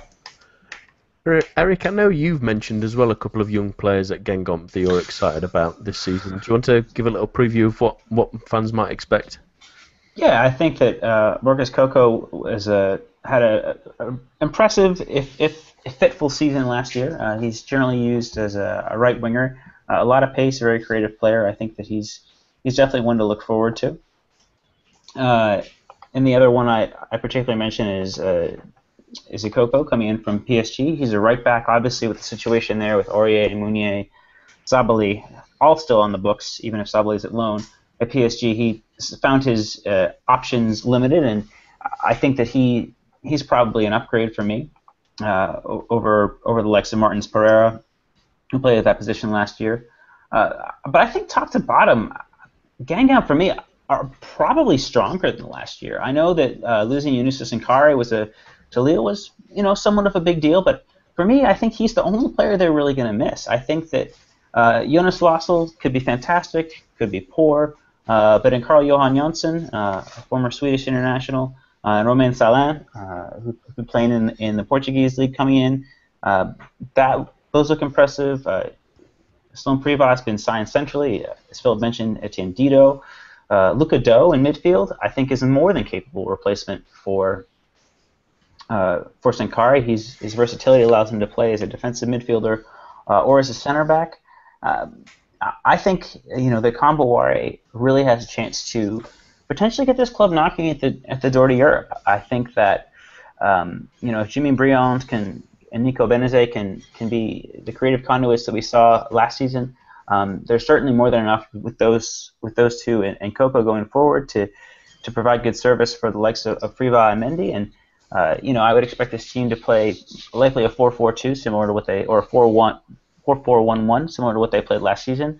The personnel is there for that, and Kombouaré I think has always done well when given the chance. Really, the only time that we saw him, not quote unquote succeed was at PSG when he was dismissed at the winter. Despite having achieved the club's aims to that point in time. And I think now that he's back in Ligue 1, he's going to be hungry. pardon me, to continue to give these young players chances and to develop. And the club have done very smart transfer business for me. I think probably a somewhat unheralded window, as it were, but I think that position by position, they've improved this team. And I think they look set to be, 7th or 8th, just on the fringes of Europe. And maybe they could even push into 6th, were some of the teams above them to stumble. Oh, ambitious. and just moving on now to your club, Eric, and we couldn't really get anyone else to preview Lyon. So let's talk about their chances of potentially a title. Obviously, they've managed to, for now, keep Lacazette, and for now, Corentin Tolisso does remain at the club. If they keep those kind of players, can they challenge? I don't think so. I don't think that the title challenge is in the offing. I think that Lyon have had a great offseason. I think that bringing in the likes of Mamana and Nkulu to settle up the defensive situation, Nkulu is not an improvement on Titi. Don't get me wrong. I'm disappointed to see him go, even if it is to one of the top clubs in the world. But yeah, on the whole, I'm not as optimistic about Lyon as some people might be. I think that playing that suicidally high line on Saturday evening against PSG in the Trophée des Champions, that needs to be rectified. If Genesio, thinks that that's a way to operate, that they're going to be in a lot of trouble. We saw the likes of Montpellier, for example. Again, I know that was under Hubert Fournier, just really torched them with balls over the top, and they need to play a more conservative defensive approach. I don't think, especially in the evidence on show on Saturday night, that Raphael should be the starter. I think that right back needs an upgrade. I think there's a reason Manchester United let him go. I think that Jallet should be the starter for now, but that Lyon should look aggressively, maybe even in the window or in the last 3 weeks of the transfer window for an upgrade at right back. I think that the midfield, looks strong enough going along. Tolisso, Darder, Ferry, Olivier Cayman should get some more playing time this season. He's a young player who's been really impressive that they signed from Newcastle last summer. So there's enough there for Lyon to be comfortably one of the top 3 teams. Now, can they come second or third? I mean, I think that's going to be a really interesting battle. Lyon and Monaco, I think, both had fairly strong off seasons.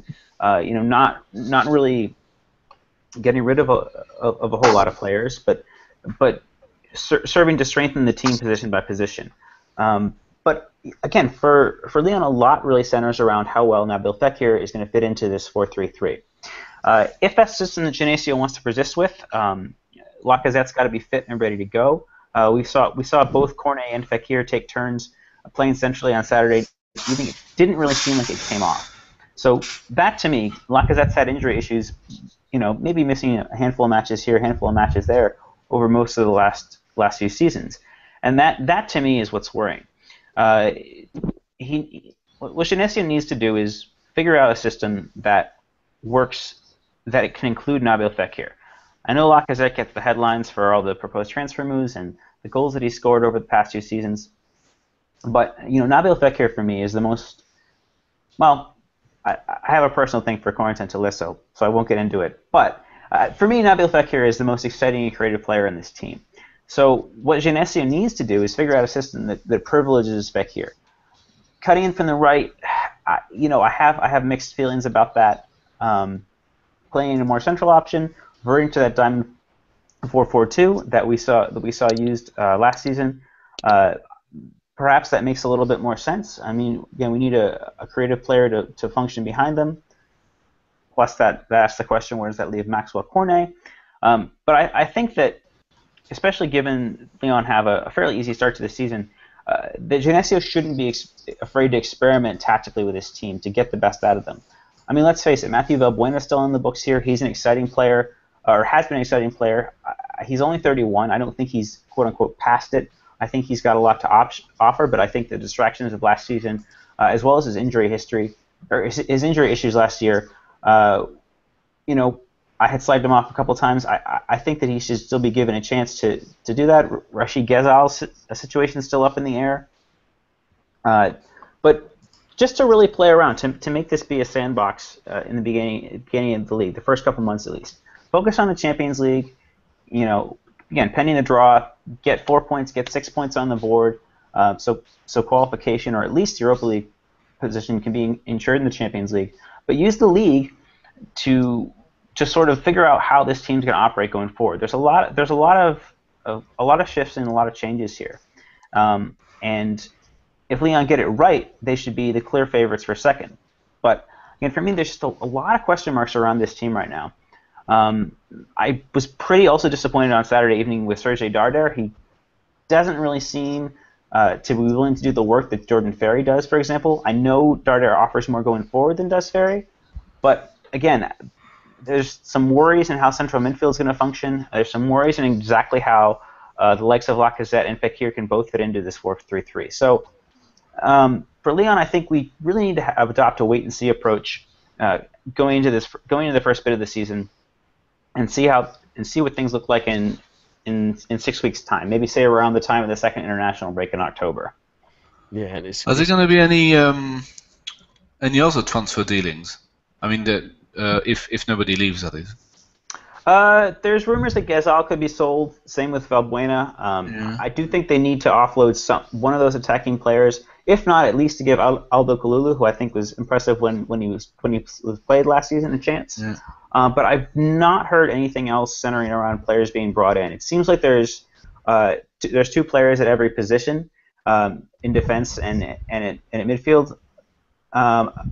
Another center back maybe. I mean, there's 3 right now in Nkulu, Amana, and Makuyanga and Biwa.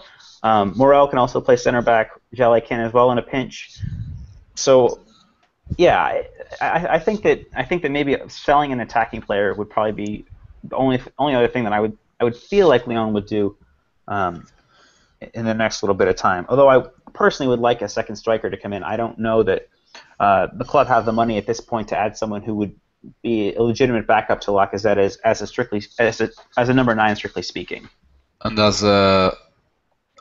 who would you rather sell, Ghezal or Valbuena? I think Ghezal would command a bigger fee, but I would rather sell Valbuena. I think Ghezal under Genesio was incredibly impressive where he was in 2014-15. Yeah, an unbelievable improvement. Still doesn't make all the best choices for me, but his ability with the ball at his feet has improved, and his ability to drag players out of position through those dribbling skills, to draw fouls, I think is really impressive. Personally, I might even experiment with playing Ghezal, Fekir, and Lacazette as the first line and dropping Cornet. I think that to have both Fekir and Ghezal with that sort of dribbling ability is going to create a lot more space for Lacazette to run into. That might be an option to think about as well. As impressive as Cornet was last season as well, I think that there might be something to be said for at least experimenting with that. Yeah, plus I think I don't give much future of Valbuena at Lyon. I mean, for reasons of the sex tape, of him not being a favorite with the fans, of the fans have taken side with Benzema because he is from the area, and Valbuena will always be that guy who played for a very, very long while for Marseille. He didn't make the French squad. I mean, I honestly think he needs to move on. Yeah, it's going to be an interesting time for Genesio this year with plenty of different options and different little. What will be very interesting is, can he juggle with 2 competitions? Because we saw him having a great second half of the season for Lyon, but with the Champions League, can he deliver? That's going to be the big. I think that the signings that Lyon have brought in have addressed depth sufficiently for me. I think that tactically going forward is what the issue is right now for me for Lyon. Yeah, and for not a lot of money either. We just spent 7 million on Mamana. That's it. Yeah, and that's pretty astute. As long as they can get things clicking quickly, then they'll certainly be an interesting team to watch. But we'll move on, and we have now joining us for a couple of teams now is Adam White of Football Radio. Welcome to the show, Adam. Hi there, mate. How's it going? Very well, thank you. It's good to have you on. So we'll start with the team that you did a fantastic piece on the site for, which is Nantes. They have René Girard coming in. Can they push on from what they did last season? I think for that would have to be their minimum expectation. Bearing in mind the 2 previous seasons in the league, and they finished 14th, and despite Michel Zakarian's attempts to sort of have a more attacking style in the second season, what the president and the fans really wanted, despite challenging for a lot of that last season, they were up in the top 6 or top 8. Even had I think there was a good point where they played Bastia midweek, and if they'd won that game in hand, they could have gone into the top 3 or 4. They ended up finishing 14th, and only 4 goals better off than they were the previous season. So there definitely needs to be some improvement because they've got a talented squad. They've got a really good midfield. Guillaume Gillet was fantastic since coming in from Anderlecht during the winter. Adrian Thomason's been great since starting from Evian. Creative, like nice little nippy sort of player, buzzes around. I'm a big fan of his. Signing Thomason from Aalborg in Germany, who's in Denmark, sorry, who had a great season last year. Valentin Rongier coming back from that long injury, that knee injury that kept him out of most of last season, only 21. Really exciting player. They've got talent, but I think they've got to be aiming for higher based on that talent, and that would be Gerard's main aim. As I mentioned on the previous show on Thursday before, that and in that piece as well, that the main issue over those 2 seasons, they finished 14th that first season Zakarian was in charge, but with the lowest scorers in Ligue 1, which is incredible when you think about Metz and Lens at the bottom of the table outscored them. So they really need to be scoring goals this season, and whether Gerard can get the best out of Sigtorsson, who's been lumbering at best at times for Nantes over the last few years. It's going to be the last season, sorry, and Mona Salah, who's not the most prolific of strikers. I think that's their main issue, but I think they should be looking at top half at least. Yeah, and talking about Sigtorsson, and you've just mentioned that he was probably lumbering at best. I think lamppost or postbox might be the best description for him. He scored a couple of goals in the European Championships somehow, some way. Mm. If they get him scoring, do you think this could be an interesting team to watch? Absolutely, I do. I think if Sigtorsson hits form and manages to maintain his fitness for like an extended period, possibly even not the whole season, it was nice to see him in the team for sort of 3 or 4 months without having any injury issues and playing consistently. I think he's one of those players that needs games and needs to be 100% fit, otherwise he's not 100% in form. He needs that fitness and that rhythm, if you like, to get into the swing of things. And he never really got that last season. He was in and out, perhaps being rested for games in the Cup and perhaps getting niggly injuries. He's had little injuries that bother him over the course of his career. But if he gets that rhythm, then I think he could hit form. He's an experienced player who's been around, especially at Ajax, he was highly regarded. So I think if the goals are going to come from somewhere, at the moment it looks like that might be the best option, that they get him in form and they get him playing. But they may need to make some additions there. I'm not sure they can rely on Salah either. But I think if they get scoring goals, then I think they could be a really interesting team to watch. Are you a bit worried that Girard is probably not the right manager to get a side that finished with the lowest goal total for 2 years running? He's not probably the right guy to score goals. Yeah, he's not something he's renowned for, sort of expansive play, is it? Which is why I was a little bit surprised at the appointment originally, because Christian Gorkov was mentioned earlier on, but obviously he's gone to Rennes, which is a great acquisition for Rennes. And obviously he had all those years at Lorient, in which he played expansive 4-4-2, quite well renowned for that sort of more attacking style. Gerard is not that man, but I think there's other aspects to his management style that will suit Nantes. Like he's worked with the Le Bleu underage teams, so there's people like Kofi Djidji and Valentin Rongier, as I mentioned, that he would hope that he'd be able to nurture and get the best out of, and perhaps his style might suit the sort of that midfield quartet that I previously mentioned. So I think he's an experienced coach as well, and I think that's probably what the Badou Keita was looking for when he went looking for a manager, someone with league and experience. I think it's perhaps in this league it's quite important to, if you're going to look for like a top 8, top 6 finish, or top 6 is where they would aim for, that experience is going to help. He's been there with Lille. They finished 3rd the season before last, got the Major Champions League, tailed off again in the season after, but he has been there. He has got teams into Champions League positions, so perhaps that's where they're thinking, but not renowned for his goal scoring, which is what their main issue is. No, Eric. This is what I'm worried about. No. Yeah, and I thought I would mention just quickly as well on Nantes, Eric, that obviously Alejandro Baldoy has done the surprise move back to the MLS with Philadelphia Union. Will he be any kind of miss for the side? He had a pretty disappointing season last year for me, so I don't think that going forward he is. I think that, under Zakarian, he really, for me, progressed in terms of being a a player who can track back and work hard. But I think that also seems to take some of the creative edge off. And for a team that, again, as you both rightly mentioned, Adam and Nathan, that this team needs more goals. I don't think that Bedoya is going to be that big of a loss. I think that playing in the MLS is 28, 29 this year is something that probably makes sense at this point in his career. All right, and we'll move on now to a team that have made some really exciting moves in Bordeaux. Adam, they've brought in players like Jeremy Menez and Jeremy Toulalan as well as adding Jocelyn Gourvenec in the dugout as well. They look like they could be promising again this season, don't they?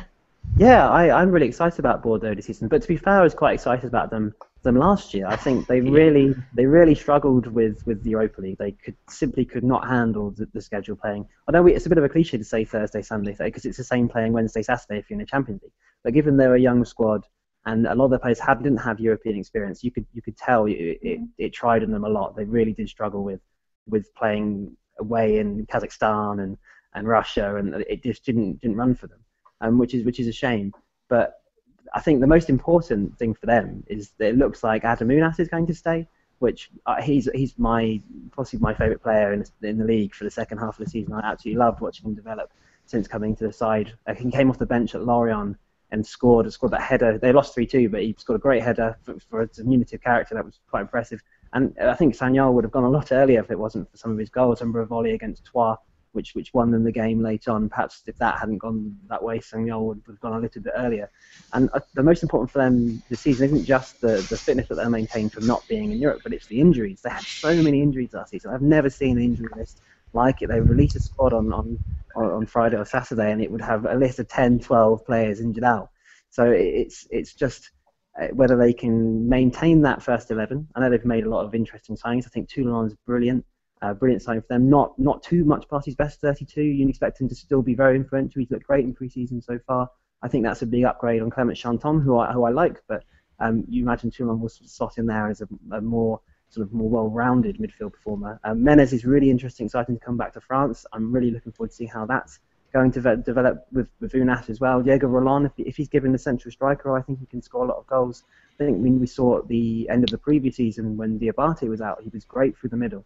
So it could be really exciting going forward. And in terms of ability of the squad, you even look at the defence, and Nicola Powell was immense at times last season. Even when they didn't look great defensively, he still looked solid.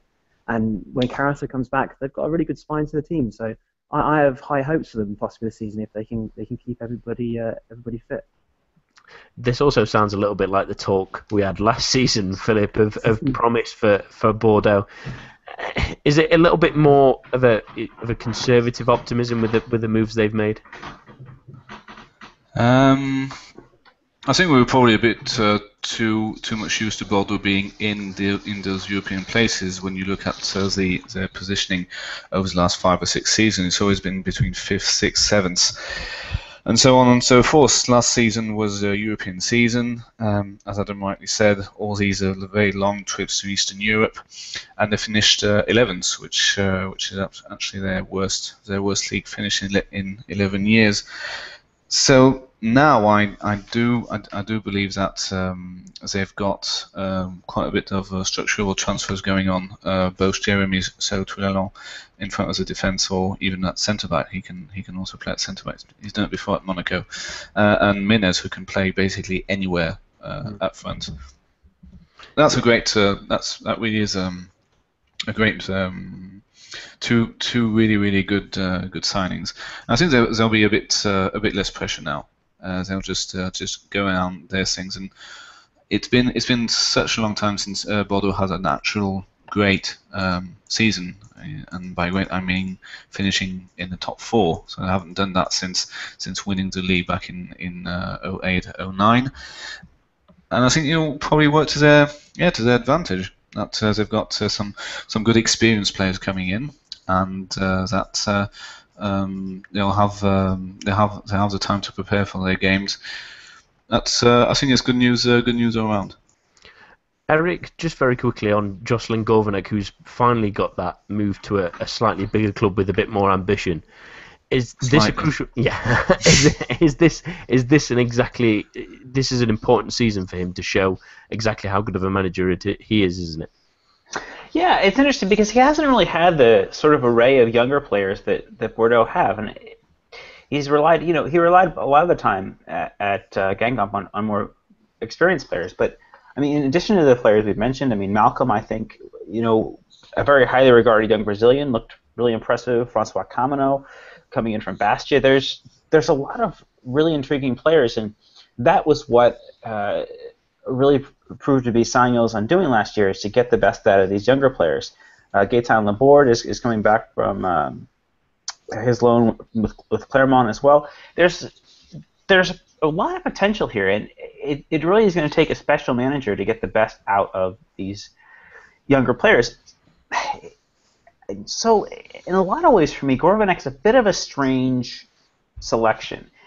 He's certainly a pair of safe hands, as he showed during his time with Guingamp, and particularly their exploits in the Europa League, that he could get a lightly regarded group of players to succeed. But again, that was a veteran squad at Guingamp. To put these younger players together, the jury's still out. I'm not as optimistic about Bordeaux as some people might do. Again, Menez, Toulon, fantastic signings.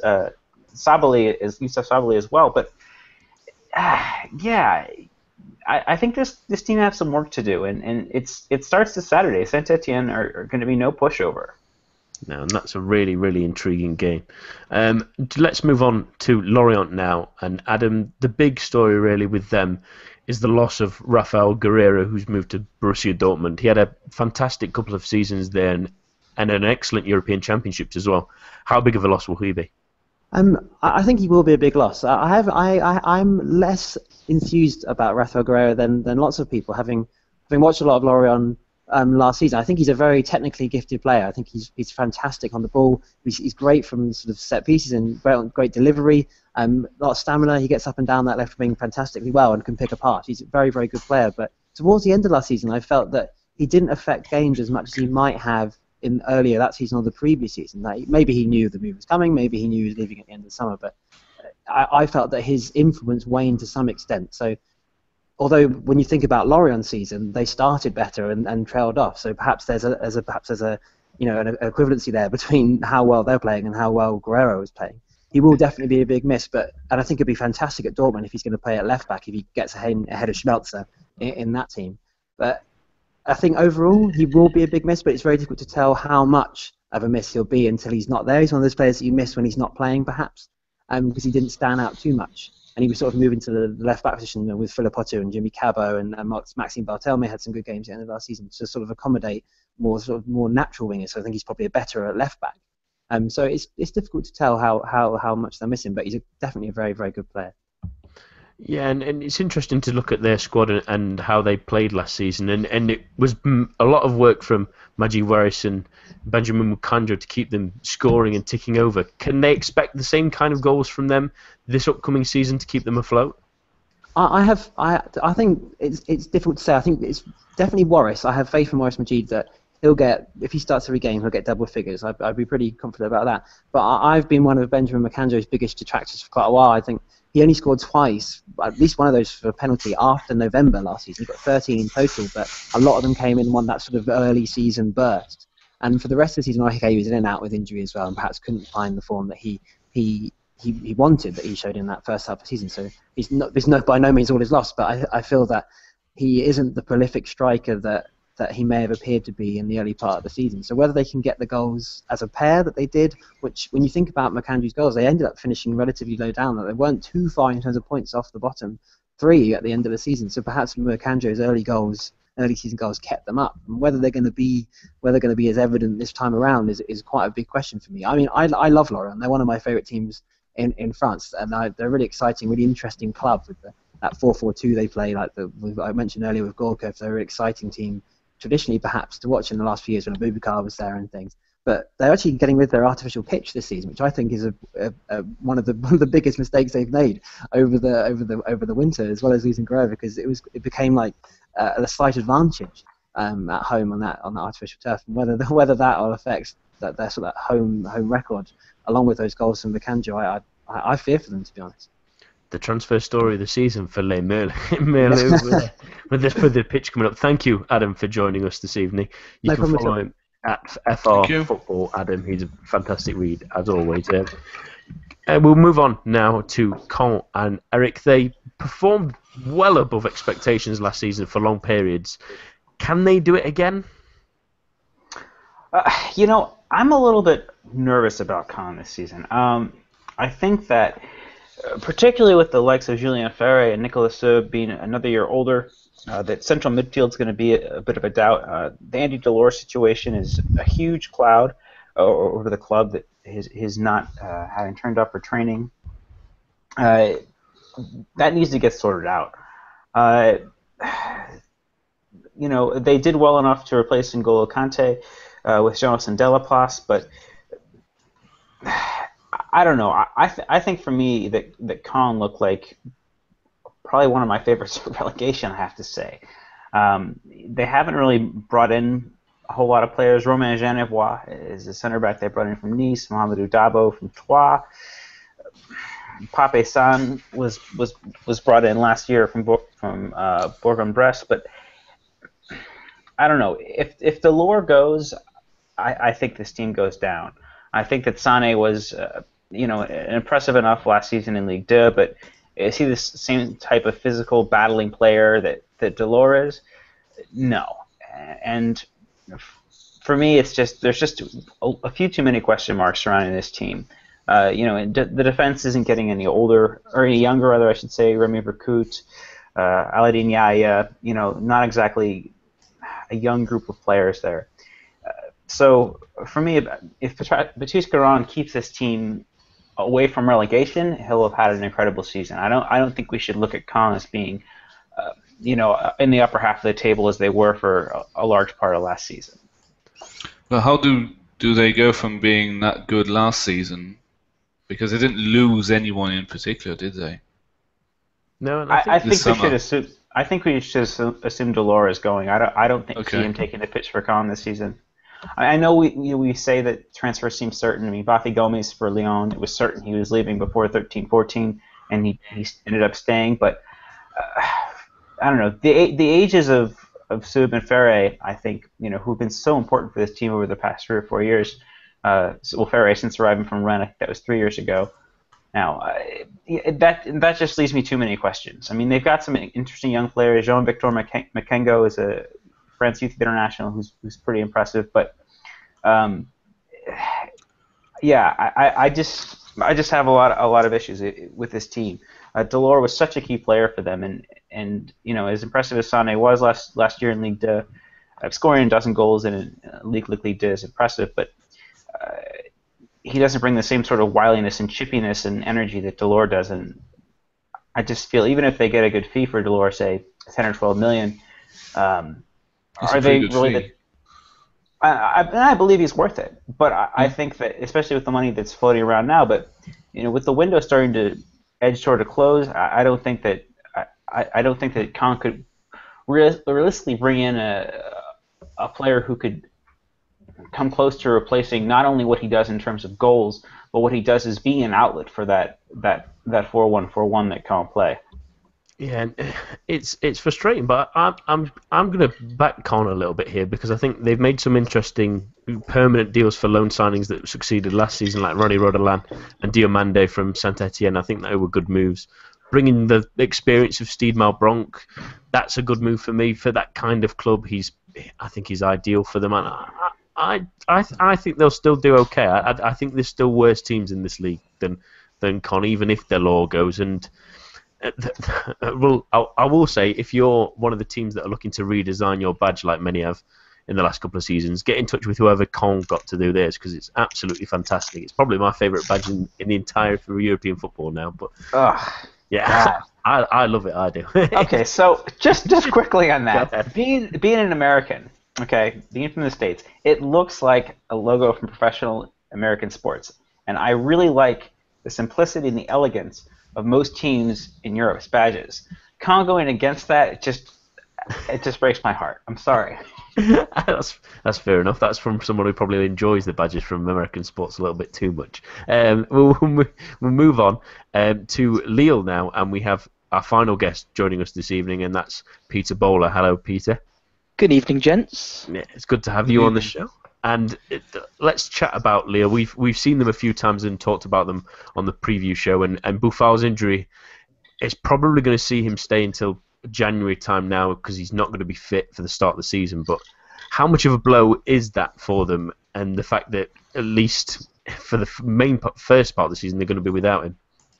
Yeah, I'm not sure how much of a blow it is, and in a way, it's difficult really because Lille needed to make that sale. They need to get funds, and I think probably a lot of the people at the club were kind of hoping that suggested figure of around, was it about 15, 16 million? I think a lot of people were hoping that was going to go through, and a move to Watford was going to be secured. But not having him in the team and not selling him is a real big problem. He offers so much to that team. He really was the white knight for them last season, and it's very difficult without the funds, as I mentioned, to see them possibly bringing in a replacement. Lille just seem to lack so much without him, so much creativity, so much pace, so much attacking threat. It's really very worrying, and I'm sure we'll probably come on to speak about Lille in the Europa League a little bit later, but my goodness, they really look like they needed somebody like Boufal in those games.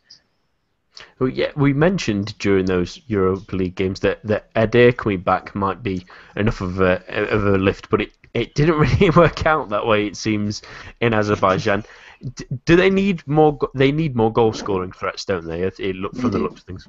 Yeah, I mean, not much did work out in Azerbaijan, did it? To be fair,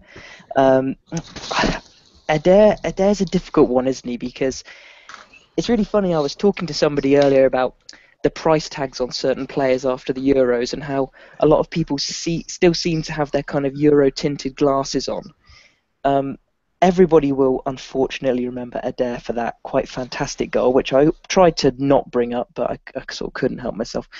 And I'm not sure a player of his style is really going to be enough for Lille this season. You know, he's a big hold-em-up striker, and I'm not sure that you can sustain a team with just that. Players like Adair, they really rely on other players doing the work for them, you know, making those runs off of them, creating the space. And unless Lille have players like Boufal who can make that space and create those chances, it's difficult to see where Lille's goals are going to come from. Yes, they've got Benzia, but you know he's been just potential for a long time now and really needs to step up. I did really like seeing the signing of Nicolas de Preville. I thought that was a really excellent signing, especially seeing as he can play as a centre forward or can potentially play out wide. But still, I feel Lille probably need more going forward if they're going to push for Europe again, which I really don't think they will. Yeah, there's someone else on this panel that quite likes the de Preville signing. There is. I don't know who that might be. Philip, let's talk about the Europa League campaign for them. Is that a worrying sign for the upcoming season that they really struggled? No, I don't think so. Antonetti is typically the type of manager who has his team playing quite solid football and actually excelling sometimes towards the end of the season. Not really playing in the Champions League or anything, but getting in the Europa League. I don't really buy that he was that mad at Lille going out of the competition. I think they're quite happy to have their midweeks off. Well, not having to play 6 games. First of all, not having to play in the playoffs, and then not having to play all these games of European football. Well, I really don't think Lille would have been quite good. So I'm not saying that they got knocked out on purpose, but that in the long run it will be a blessing in disguise, basically. Eric, do they have enough this season to really do it? We know there's money issues, obviously, related to trying to sell Boufal, but they need a little bit extra, surely, don't they? I mean, extra in terms of another attacking player. I mean, Sorry, I'm not sure what the question is. Yeah, in a creative sense, yeah. For me, no. I think that adding Depreville with Ronnie Lopez and I think that's enough. I think that we've talked about this on the previous show a couple times. They just need to look at readjusting these tactics. Playing Ronnie Lopez wide on the wing is a waste of his talent.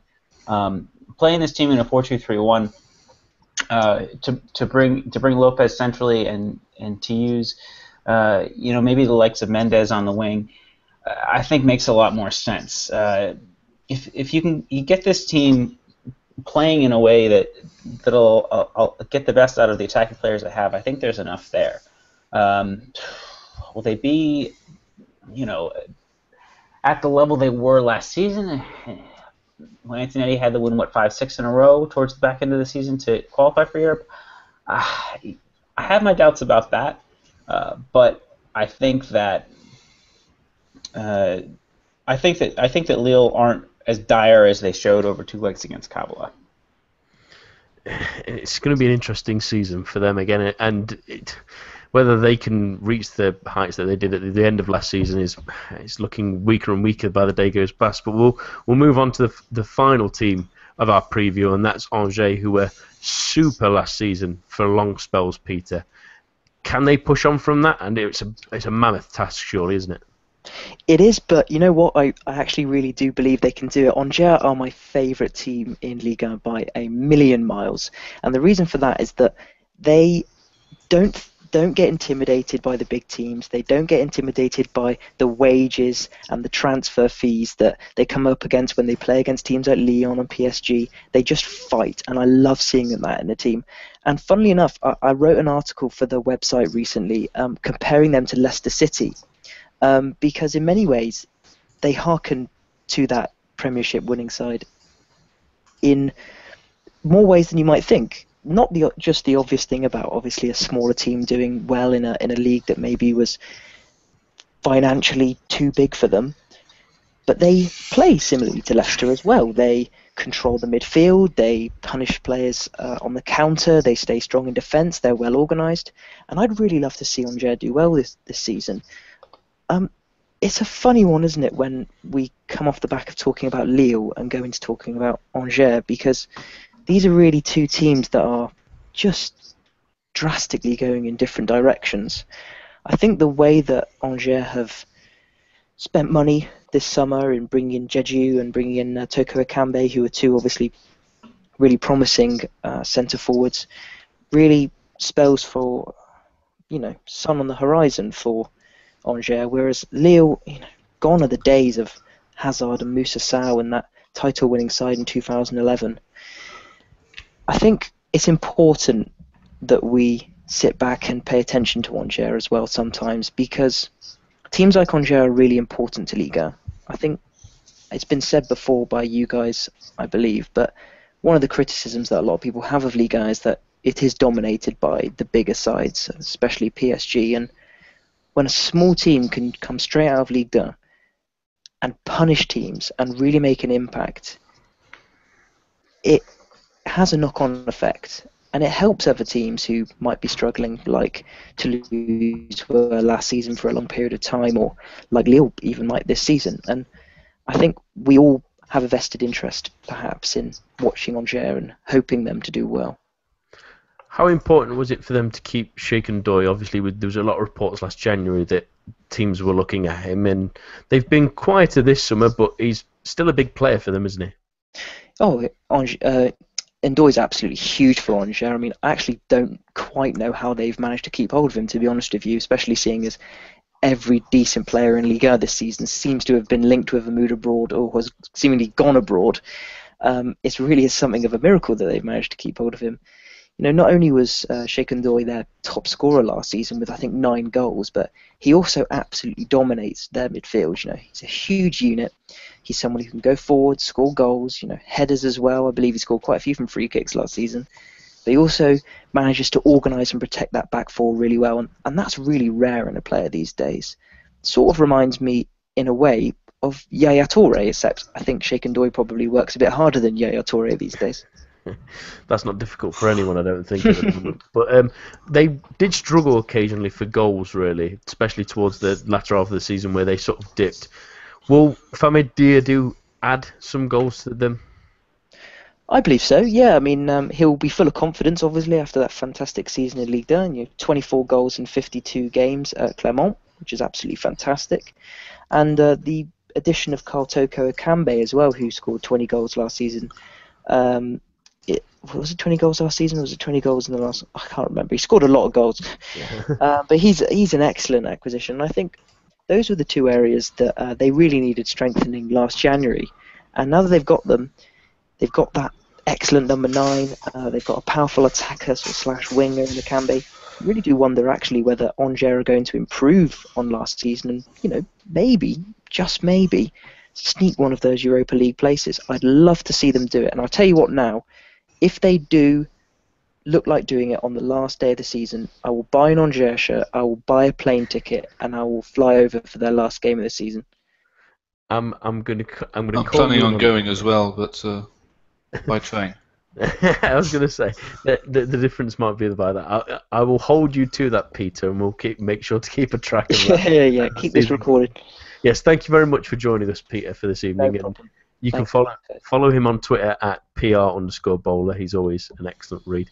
And that does it for our previews, at least. But we do have a little bit left in the tank, and that's to do our predictions for the season. So I'll start with you, Philip, and we're going to start with the top scorer. Who will grab the Golden Boot this season? Lacazette. Nice and easy. Is there a reason behind it? I think Fekir basically, and I don't really believe Cavani will go or at the heights of Zlatan. Not really a lot to choose from there on in. There will be a few players with 10 to 15 goals, where I reckon Lacazette will have 20 to 25. Eric, who do you have? I have to agree with Philip. Valère-Germain also crossed my mind. I think that playing this 4-4-2, he's going to get a lot of opportunities if he's given a freer role around a more stationary striker, whether that's Carrillo or Falcao. But yeah, Lacazette, even with an injury hit and somewhat troubled, not injury hit, but a troubled season for Lyon last year, he still managed to recover and score 20 goals. I think that his talent's pretty undeniable. Yeah, and it's difficult to go against you two, but I will try and do something a little bit different, and I will go with the one you've just mentioned there, Eric, and that's Valère-Germain. He had an I think I see Germain and Falcao scoring both 10 to 15, but probably not more. I think he had an excellent season last season. I think he's probably in a slightly better team in Monaco. I think he'll get more chances as well, because I can't see Falcao remaining fit for the entire season, as we've obviously he's going to possibly miss the first couple of games as well. So I think he might just sneak it. I think Lacazette will score plenty. I fancy Fekir to grab quite a few as well. I think they might be quite exciting. I think that Cavani might score quite a few now, but I can't see him finishing top scorer. But I'm going to stick with my guns and go with Germain. If we can dream, can't we? I think it might even be Hatem Ben Arfa if he plays like he did at the weekend. Let's go for candidates for relegation then. I'll start with you this time, Eric. Who are your 3 to go down? Nancy, Caen, and Metz. All right, interesting ones. And Philip? Metz will finish bottom, Lorient, and I would have to go with not finishing 18th. Oh, we're having a bit more debate on this one. We're usually a bit more succinct. I think I will go for Metz as well. I think they've added some interesting players, but I think the other 2 promoted sides have possibly done a little bit better business.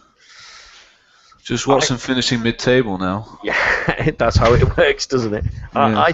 I think Toulouse are in great danger. I think the loss of Ben Yedder is so huge that he was dragging them at points through the last part of last season. They haven't replaced him with anything of quality, and I will go with Dijon. I think also they've probably not got enough to stay in the division. I think Nancy are probably a more interesting side, and I think there's a few teams that should be worried. Montpellier probably should be a little bit worried as well. but I think those three will be the ones to go down. Let's go on to most valuable player or best player. I'll start with you, Philip. Who do you think will be the best player in Ligue 1 next season? Pastore. And is there a particular reason for that one? Given the new, we didn't talk really all that much about Taxis in the Trophée des Champions game, but if he does get this central role as a second striker in a 4-2-3-1 system, I think he can really excel and basically distribute the ball to Di Maria, to Jesse Rodriguez, to Cavani as well. It is quite scary though, when you have these four playing against you. I mean, I actually pity all the other Ligue 1 sides, and I think he'll fulfill this task with great success. Eric, who are you going for? I'll go with Angel Di Maria for similar reasons to what Philip said, but I think that this new formation, again, if you've got Krychowiak and Verratti sitting in front of the back four, whoever are the front four, and I believe that they should persist without Cavani. I think he should be sold, just as an aside. I'd debate on that for another day. But next week. I think that fluidity that affords PSG. Di Maria was tremendous at Real Madrid. His ability to switch flanks and provide assists as well as score goals. I think that Di Maria, we're looking at a player who could easily get 15 goals and 15 assists this season. And not to mention his defensive work. I mean, whatever flank he's on, he's going to allow, whether it's Aurier, whether it's Kurzawa, to get forward and join in that attack. I think that he's such a complete player, and I think he could be additionally motivated by the way that last season drifted away in the Champions League for PSG, as well as his own personal travails with Argentina, having lost the Copa America final. Yeah, and I think I will complete this Paris Saint-Germain triplet by mentioning the man who we were so disappointed to see so little of last season, and that was Marco Verratti. I think he's a fabulous footballer. He's such a interesting player to watch, and he adds so much to this team when they need it. And I think if he can remain fit for the entire season, he's going to be that key that unlocks defences and allows those great attacking players that they have now to really express themselves. It is quite scary to realise that PSG got 96 points without Marco Verratti playing for half the season. It's utterly frightening. Yeah. It should put the fear of God in every single Ligue 1 team next season if he's playing. We'll finish with possibly one of the more easier ones to predict. Who will win the league, Philip? I don't know. Taking some pondering. Eric? PSG. I think we're all probably in agreement on this. What do we think for Champions League and Europa League? Meaning what? How the French clubs will fare, or no? I mean for who will finish top six. I think Lyon. Have got the right structure. I think. To be honest, they did prepare for this Trophée Champion game quite well, and I think the preparation was a success. It's very strange to say that now after a 4-1 defeat, and that Monaco have basically improved their defence, but up front I still see them having more trouble for them scoring than Lyon. And that's what's the hard bit in Ligue 1. So I still have Lyon for second. I'm going to go for the same top three in the same order than last season. I can't really see anyone troubling the top three, unfortunately. And I have those same three as well. I think Monaco and Lyon are still a little bit of a cut above those other teams around them. In terms of possibly Europa League teams, I'm going to predict. I think Rennes might be better this season. I didn't comment. When we talk about Saint-Etienne, but I really don't think they'll be around. I really believe that they'll have some kind of a tedious season, saying, okay, we've done this. We've done this time and again, and it's not going to. It's just not. We're just not going to be up there this season. It's a difficult one. I think Bordeaux will be in and around, and if I'm going to pick a sixth, it's probably Saint-Etienne. But they are a little bit of a worry for me. What would you go for, Eric? I think Saint-Etienne fourth. Like I said, I really love the acquisition in Dabo. Rennes, I think under Gourcuff probably have to be the favorites for fifth for me. There's just so much attacking talent in that team, and the defense was always at least decent last year. For sixth, I'm going to go with a little bit of an outside shot. I think Angers. I think that the additions that they've made over the summer show a real intent and statement of the club. They've refused to sell their top players. The defense is going to be as solid as always, and I think perhaps they could be a surprise entry into Europe next season. Yeah, and we'll end it there from the long evening that we've had all night. My thanks to all of our guests that have joined us this evening, and to everyone listening at home. Get ready, hold on to your hats, ladies and gentlemen. It's going to be another exciting campaign of Ligue 1 football coming up. Join us for our new preview show if you haven't already. That will be on Thursday evenings, hosted by our very own Eric Devine, and we shall see you right here next week. A bientôt, and goodbye.